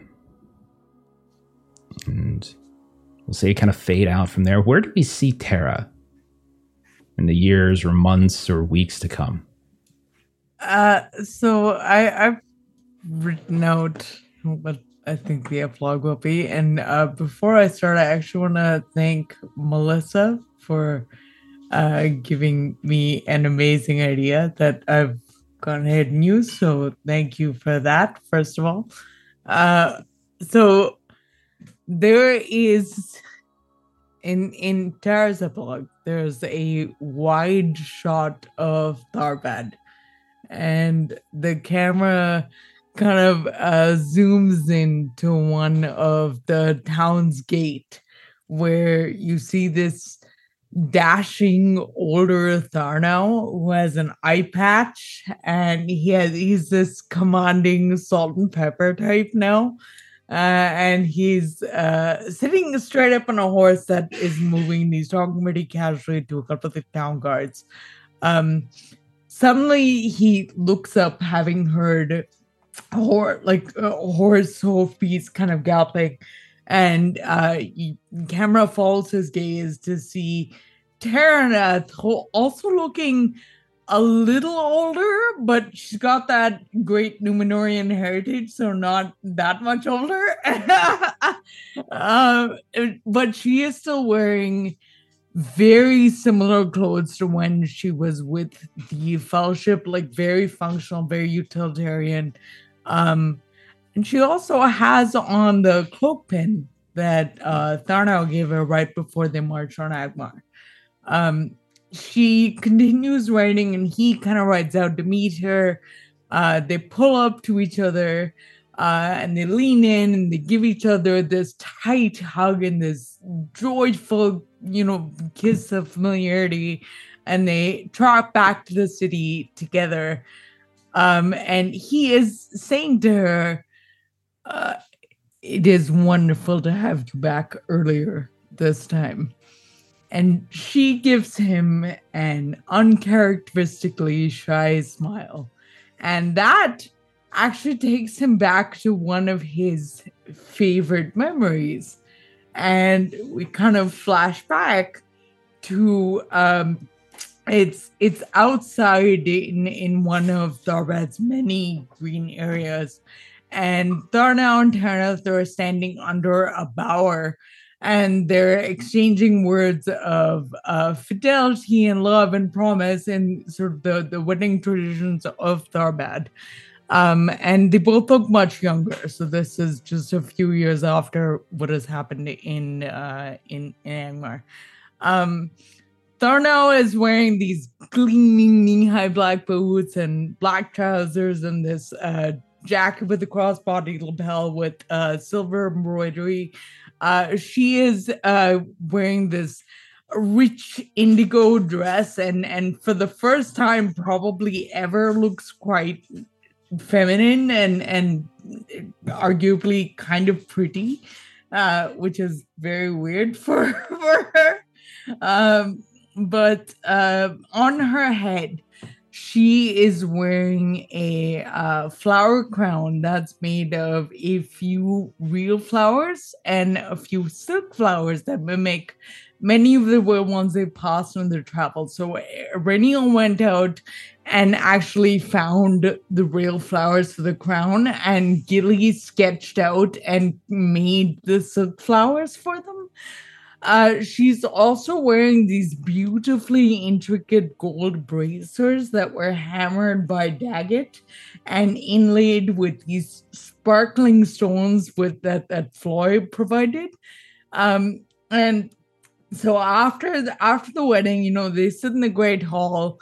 They were seated at the head table. The whole town's been invited. It's that Aragorn and Arwen scene, basically. And you see the whole fellowship and all of their significant others and their loved ones and their families out, in the spot of honor at front. The camera kind of pans around, and you see Hollis having a laughing conversation with Lady Aracel and Udil, a couple of new young rangers that are kind of unrecognized, but you know that they are from the dress. And the camera kind of pans around to one of the gifts for Tara, which is this gorgeous framed artist rendition of her and Titus and Snagit and Vinyathor all sitting at the base of a tree. and that's one of the wedding gifts that someone has got for somebody who spent time with them at Amor. You also see Thardom's family. Lady Stock is still just as disdainful looking of Tara and everybody else here. She always has been. Murdoch is sitting there sort of quietly seething and looking pretty miserable about the whole affair. But it's generally a time of celebration and joy. But the thing that makes it really, really special that Tharnama is thinking back to is that and something that would actually make everybody kind of talk about this event for years to come was that they were fortunate enough to cross paths somewhat randomly with this traveling bard who is renowned in all corners of Middle-earth for his ability to spin the story and kind of draw you in. He'd make you, cheer for the heroes and boo for the villains and cry for love's lost and hearten you for battle. He has long flowing brown hair and he has a beard and he's got these eyes that kind of twinkle and that kind of like how sharp and mischievous he is. And his name is Jeffrey. And he spends the time singing several wedding songs. But the one that people kind of talk about is his rendition of the Lay of Luthien, which is this beautiful, haunting song about the story of Luthien and Beren, an immortal elf maiden who married a mortal man and chose immortality for the sake of love. So that's the song that everybody kind of remembers, sung by Jeffrey. We kind of flash forward again, and so even though Terraneth kind of married Tharnau and they're riding into town together, they both kind of knew she wasn't the type to sit around and sort of be a ruler. And she really leaned into the privilege of her position and basically just went off to meet protection across the countryside, generally getting her hands dirty and clean up the region, while Tharbad kind of flourished under Tharnau's reign. Citizens sort of being pretty happy that they no longer had to worry about bandits and marauders and general issues with living in this part of Middle-earth. And I know that was long, but that's Tara's epilogue. Jeffrey, it's part of the extended edition. Okay. Yes, this is the extended edition for sure. Like these are the extended edition endings. All right, so we come back then to this moment in the present where we see the Fellowship continuing to travel. Like they're tired, but you're not being harried. Like you're not being followed. You're not being anything. And a day or two passes. We see camera kind of shifts over. We see Daggett maybe walking with some of the other dwarves here or there. Rollin checking in on him, telling him stories of this or that or what happened. And as we zoom in on Daggett, where do we see? Where is Daggett's takes us in a couple months or years? So my epilogue has completely changed because of the events of this session. So bear in mind it's rethought out on the fly. However, the trip back before we met with Phoebe and the rest of the survivors, Daggett was irritable and distant. And once we met the other survivors,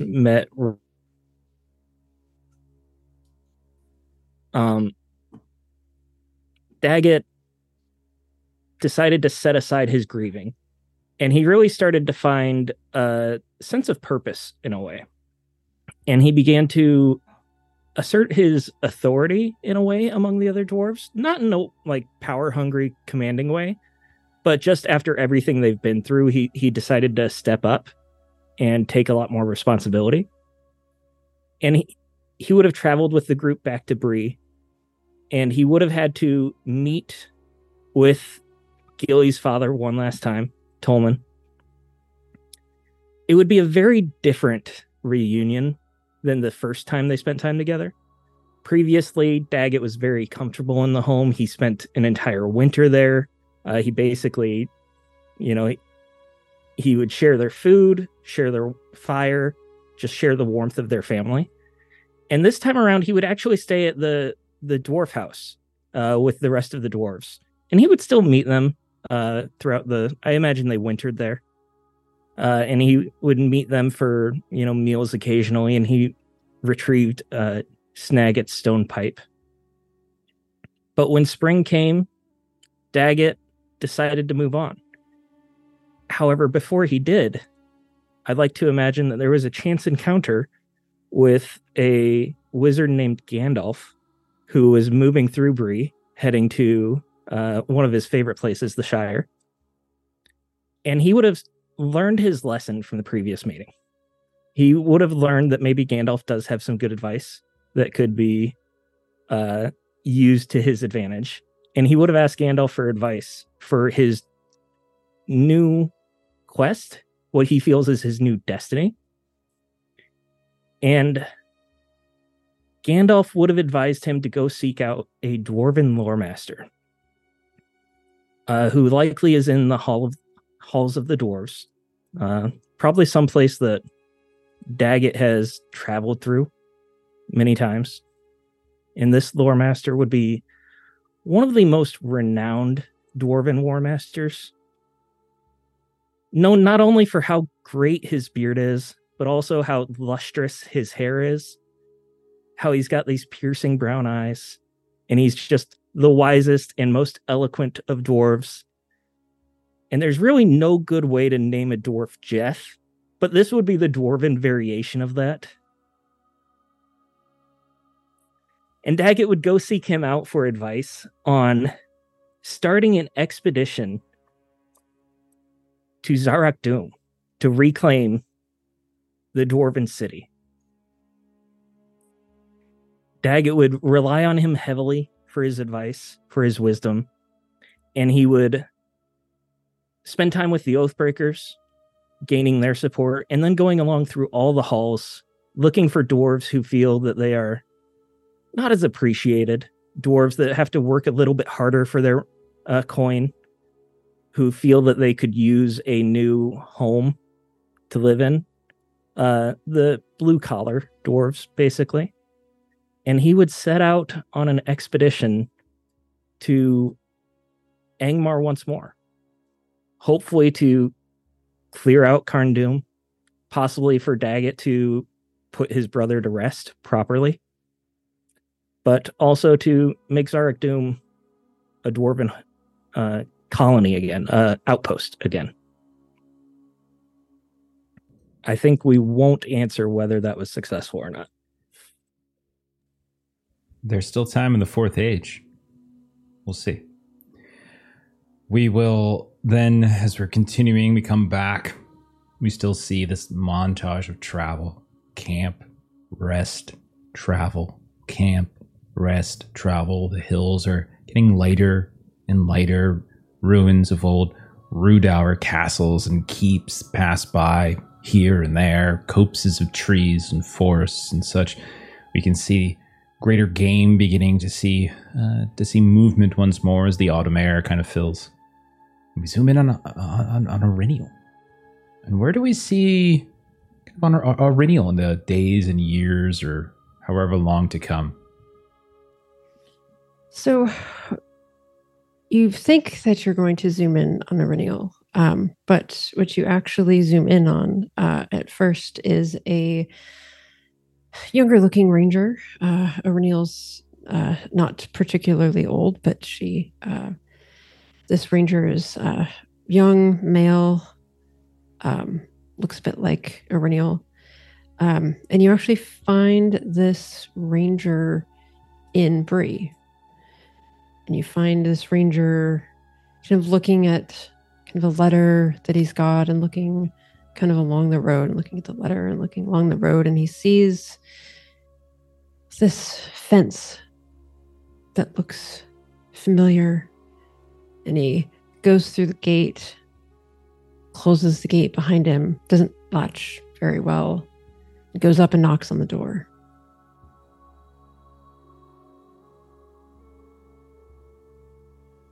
This is when I'm door opens. What do we see? This is you to narrate. What do we see? You gotta do Marge's voice though. One last time. Okay. All right. Who is it? What? Yes, my sister told me to stop by. Who is your sister? Iriniel. I don't know an Aurenial. Ranger. Looks like me. She's come by, helped you a few times. Oh, there was that Terraneth. Oh, she was delightful. I loved her.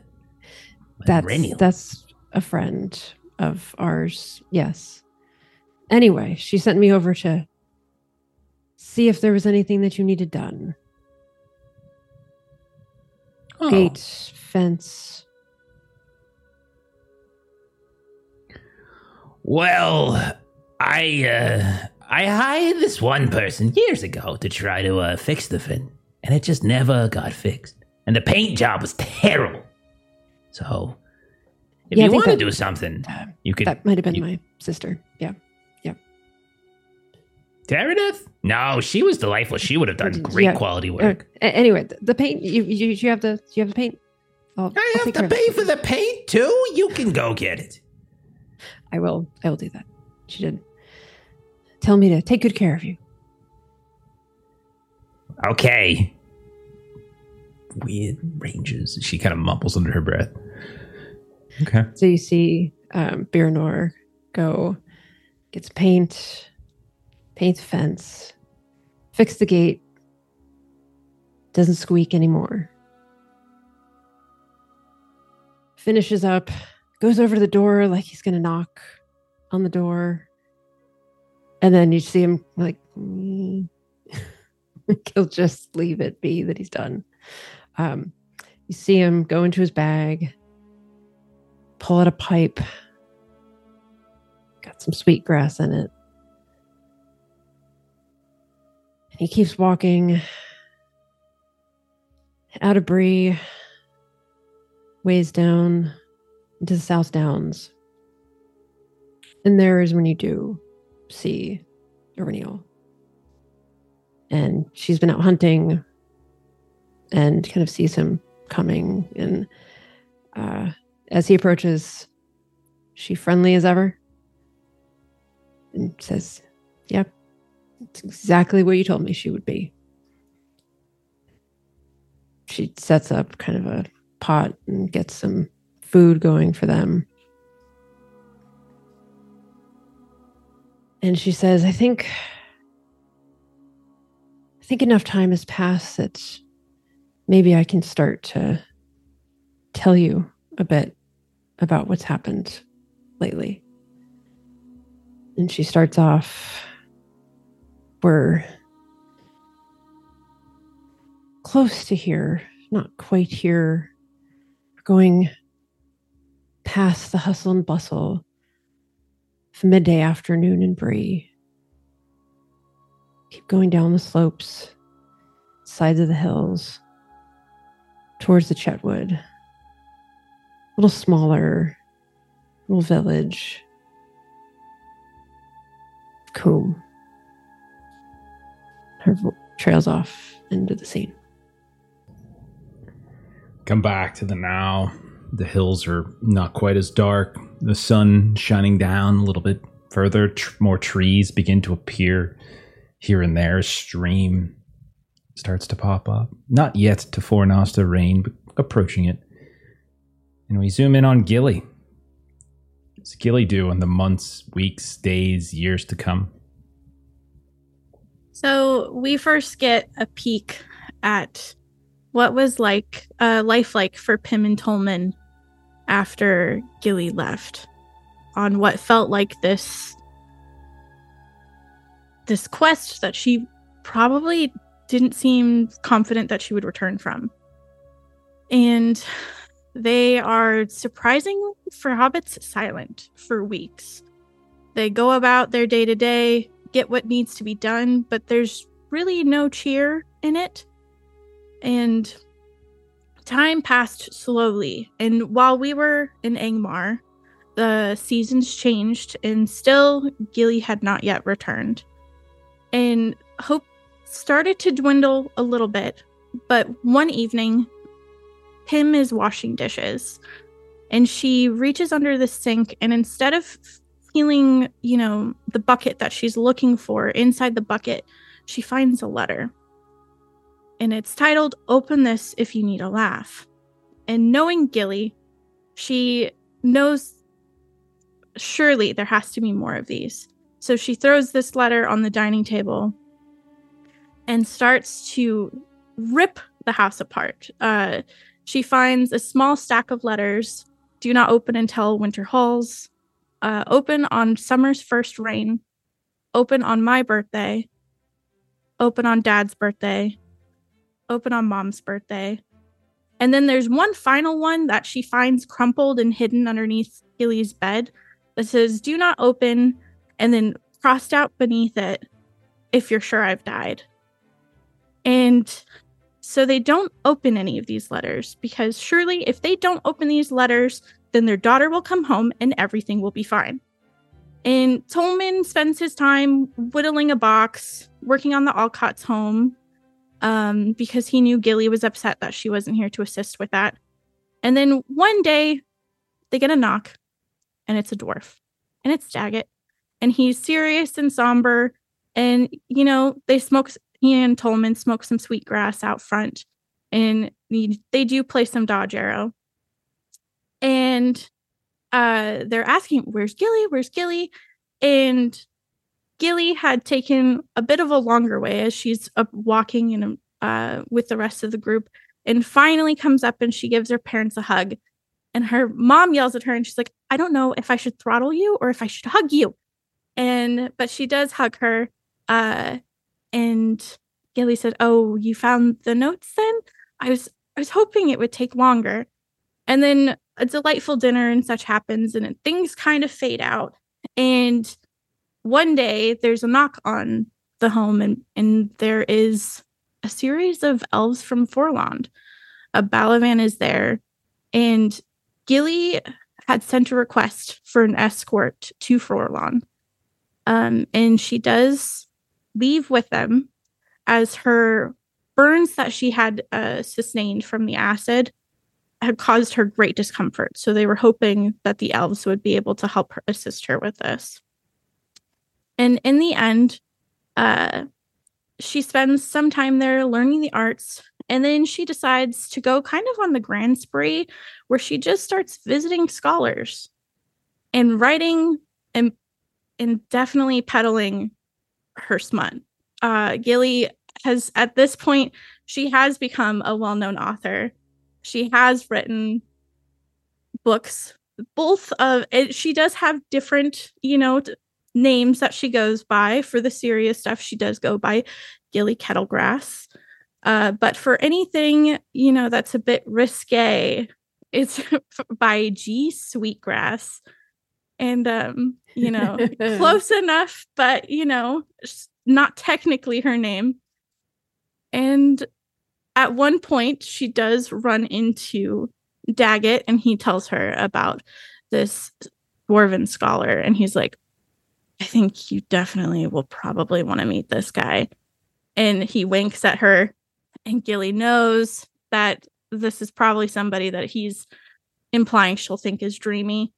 And she does meet this dwarven scholar, Jeff. She thinks the pronunciation's weird, but, she does.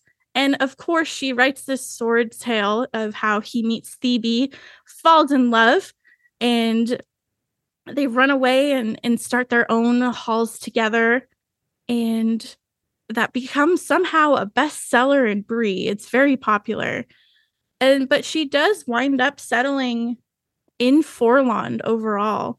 She does travel occasionally, but Gilly has a small hobbit hole near Forlon where she visits with Balavan and Lady Ortolos, and she spends time making mosaics with the other artists and painting and crafting and just being artistic like they encouraged her to be.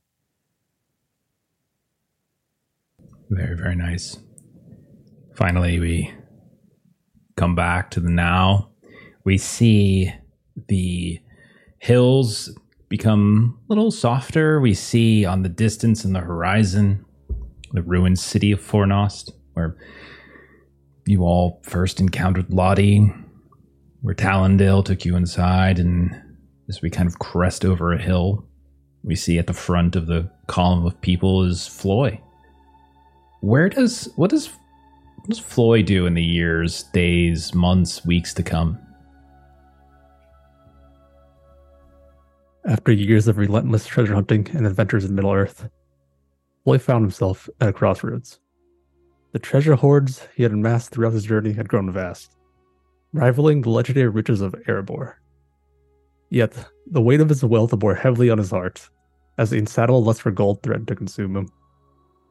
The memory of his companions, the trusted friends who had journeyed him in his perilous quests, remained etched in his soul. He remembered the battles fought side by side, the laughter shared around the campfires, and the sacrifices made for the greater good. It was those bonds forged in those moments that truly enriched his life. As he gazed upon his immense treasure trove one last time, Floy made a choice. He resolved to share his wealth with those in need, helping to rebuild the communities ravaged by the shadows. He donated vast sums to support the restorations and the well-being of his kin. Floy, once a relentless treasure hunter, had evolved into a symbol of hope. He would live on not as a keeper of wealth, but as a reminder that true riches laid upon the connections forged with others. That was beautiful, man. Well done. Floy grew, became a charitable man in his age. Love it. So we come back to the now, pass by Fornost Terrain. One last kind of longing look as we see the place that kind of really ratcheted up the tension of this campaign. We get onto the Greenway, and it's sort of run down road. And eventually we see the scattered groups, the disparate peoples, the dwarves, the elves, the humans of Tharbad, the rangers of the north. We see a single hobbit as well as they pass by the Chetwood, and as they make to the modesty of Coombe. And more than likely, there is a day or two or more spent with healing, with celebration, with commiseration. But within a very short time, there in the modesty of Coombe, the Fellowship and its host of allies eventually parts ways. To the south, we see traveling are the dwarves of Dunlin and what remains of the wardens of Tharbad. Just a handful of each group. We can see that the Greenway is curling further southward past Bree to the South Downs.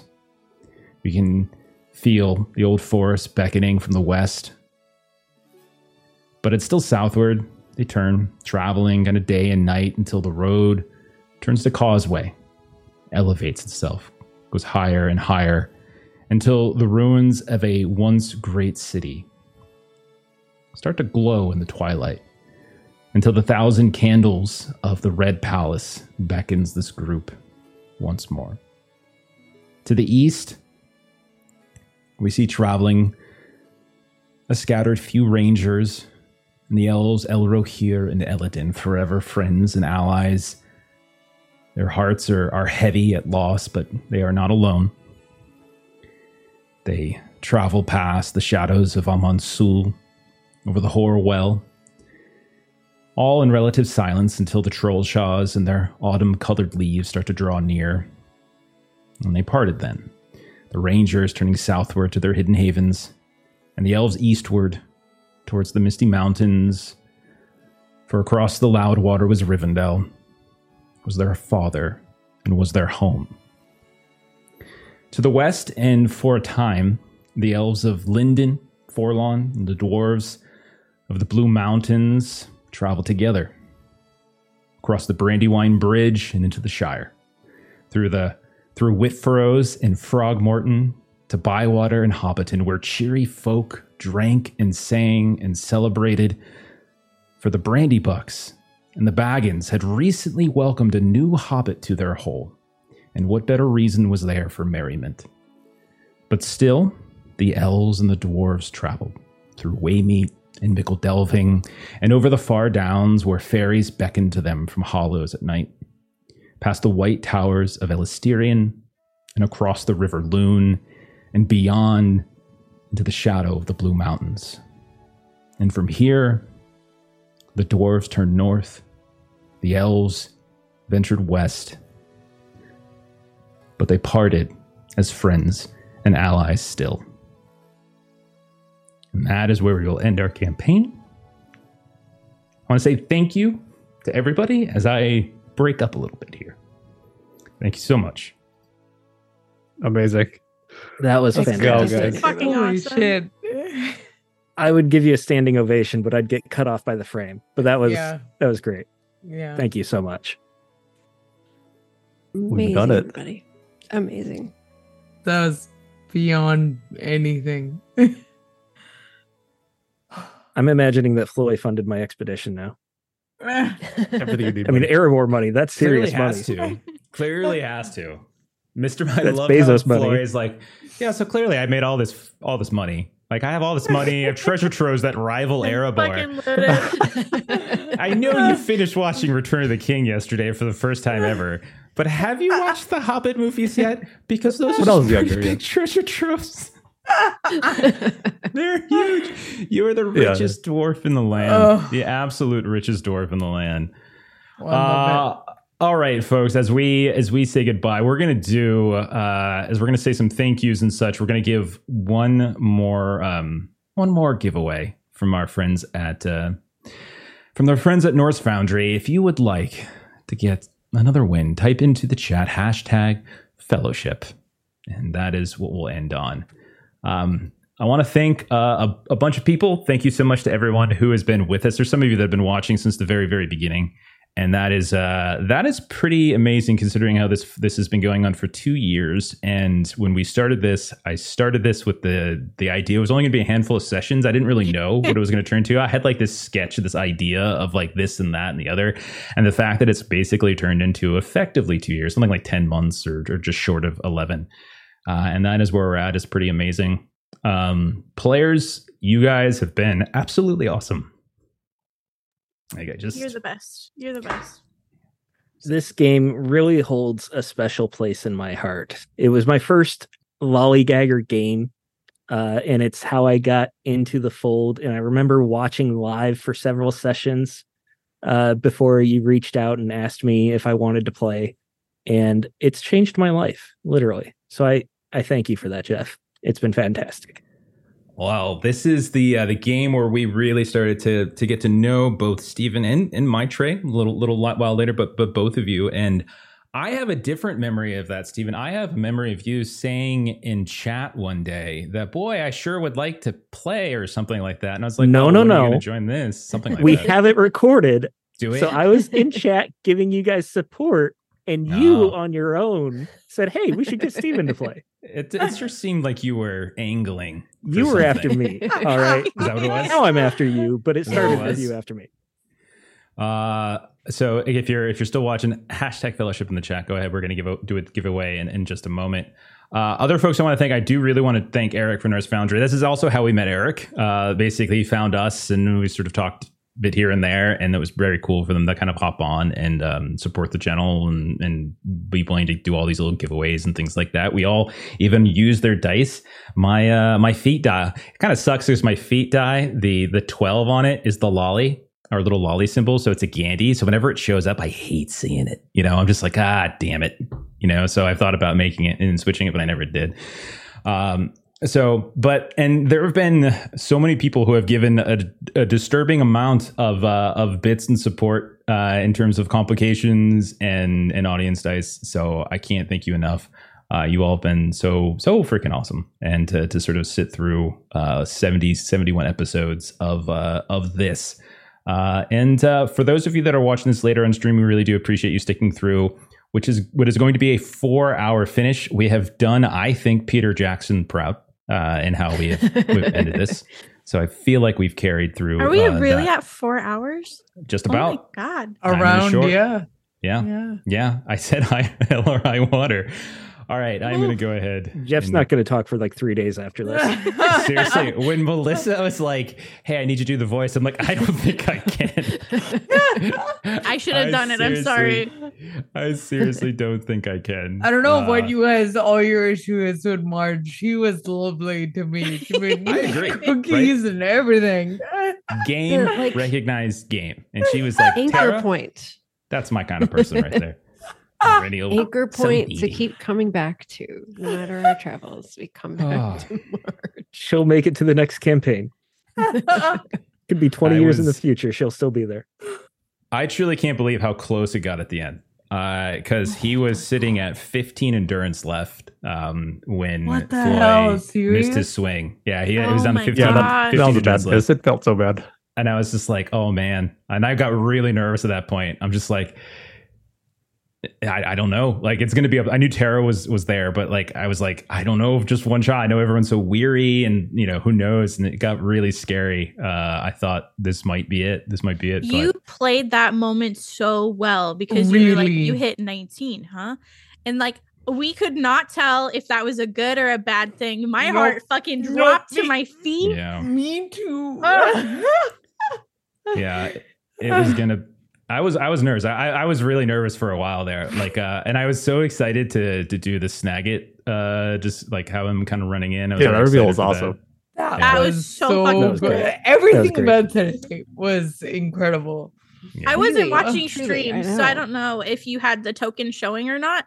But like when you just yanked it and they were evil tokens, and I was like, oh fuck you! Oh shit! Little red color, evil token. Right? Yeah. I was totally prepared for Daggett to die. I did not expect Snagit to die. Like, I thought he'd say, he's going to the forge.